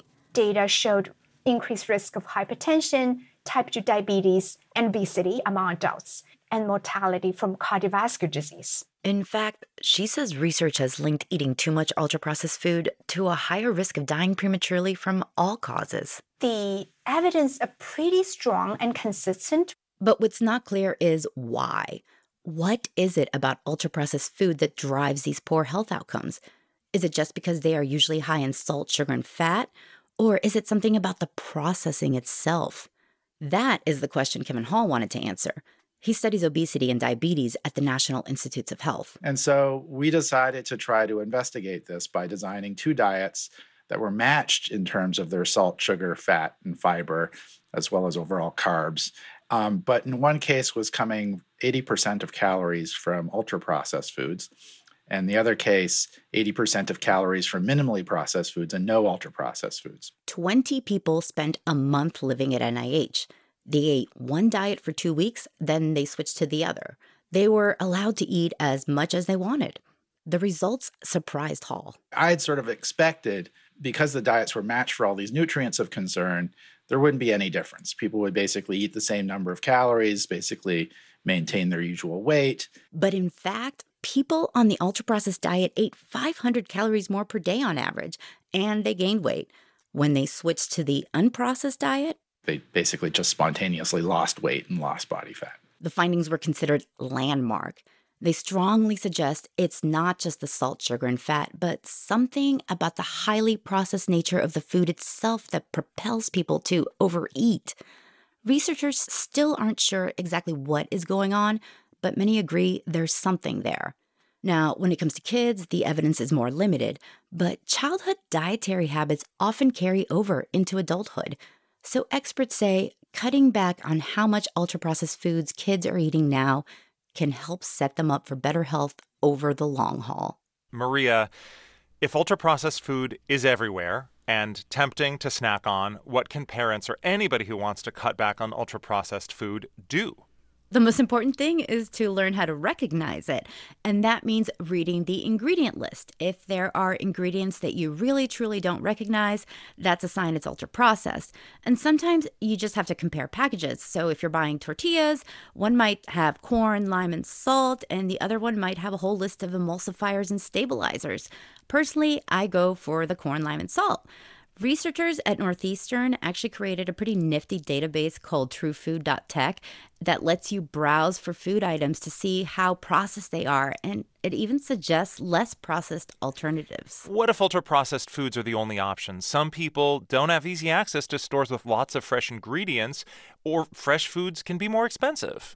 Right. Well, you can make healthier choices even in the ultra processed category. So, for instance, if you're buying packaged bread, go for whole grain. It's high in fiber and lower in sugar, and that's going to be better than white. Or with breakfast cereals, again, look for low sugar, high fiber, and high protein, because that still matters. Or, if you buy canned beans and they're high in sodium, rinse them off with tap water to flush out the extra salt. And if you have really young kids, you can actually head some of this off from the get-go by trying to get them used to tastes that aren't so sweet. Because a lot of packaged food aimed at kids is super sweet, and that's kind of how they get you. So you're saying it might not be necessary to completely eliminate ultra-processed food from our diets altogether? I don't think that's realistic for most people. I would say try to focus more on what you should be eating, fruits and vegetables, fresh or frozen, because frozen is often cheaper and it is just as nutritious and lasts longer. But you really don't have to be perfect all the time. In fact, one of the best bits of advice I heard was from Christopher Gardner. He's a nutrition researcher at Stanford University, and he says he likes to follow a rule his favorite chef coined, like the 80-20 rule. She chooses very intentionally 80% of the time, and 20% of the time she has fun with food because food brings us joy. And she goes off the rails if she wants for that 20%, because 80% of the time she eats really well. So you do want to aim for a better balance between ultra-processed and minimally or unprocessed food. But to start, maybe just focus on a few small changes because that can add up over time. NPR's Maria Godoy, thank you. Thanks, Ari.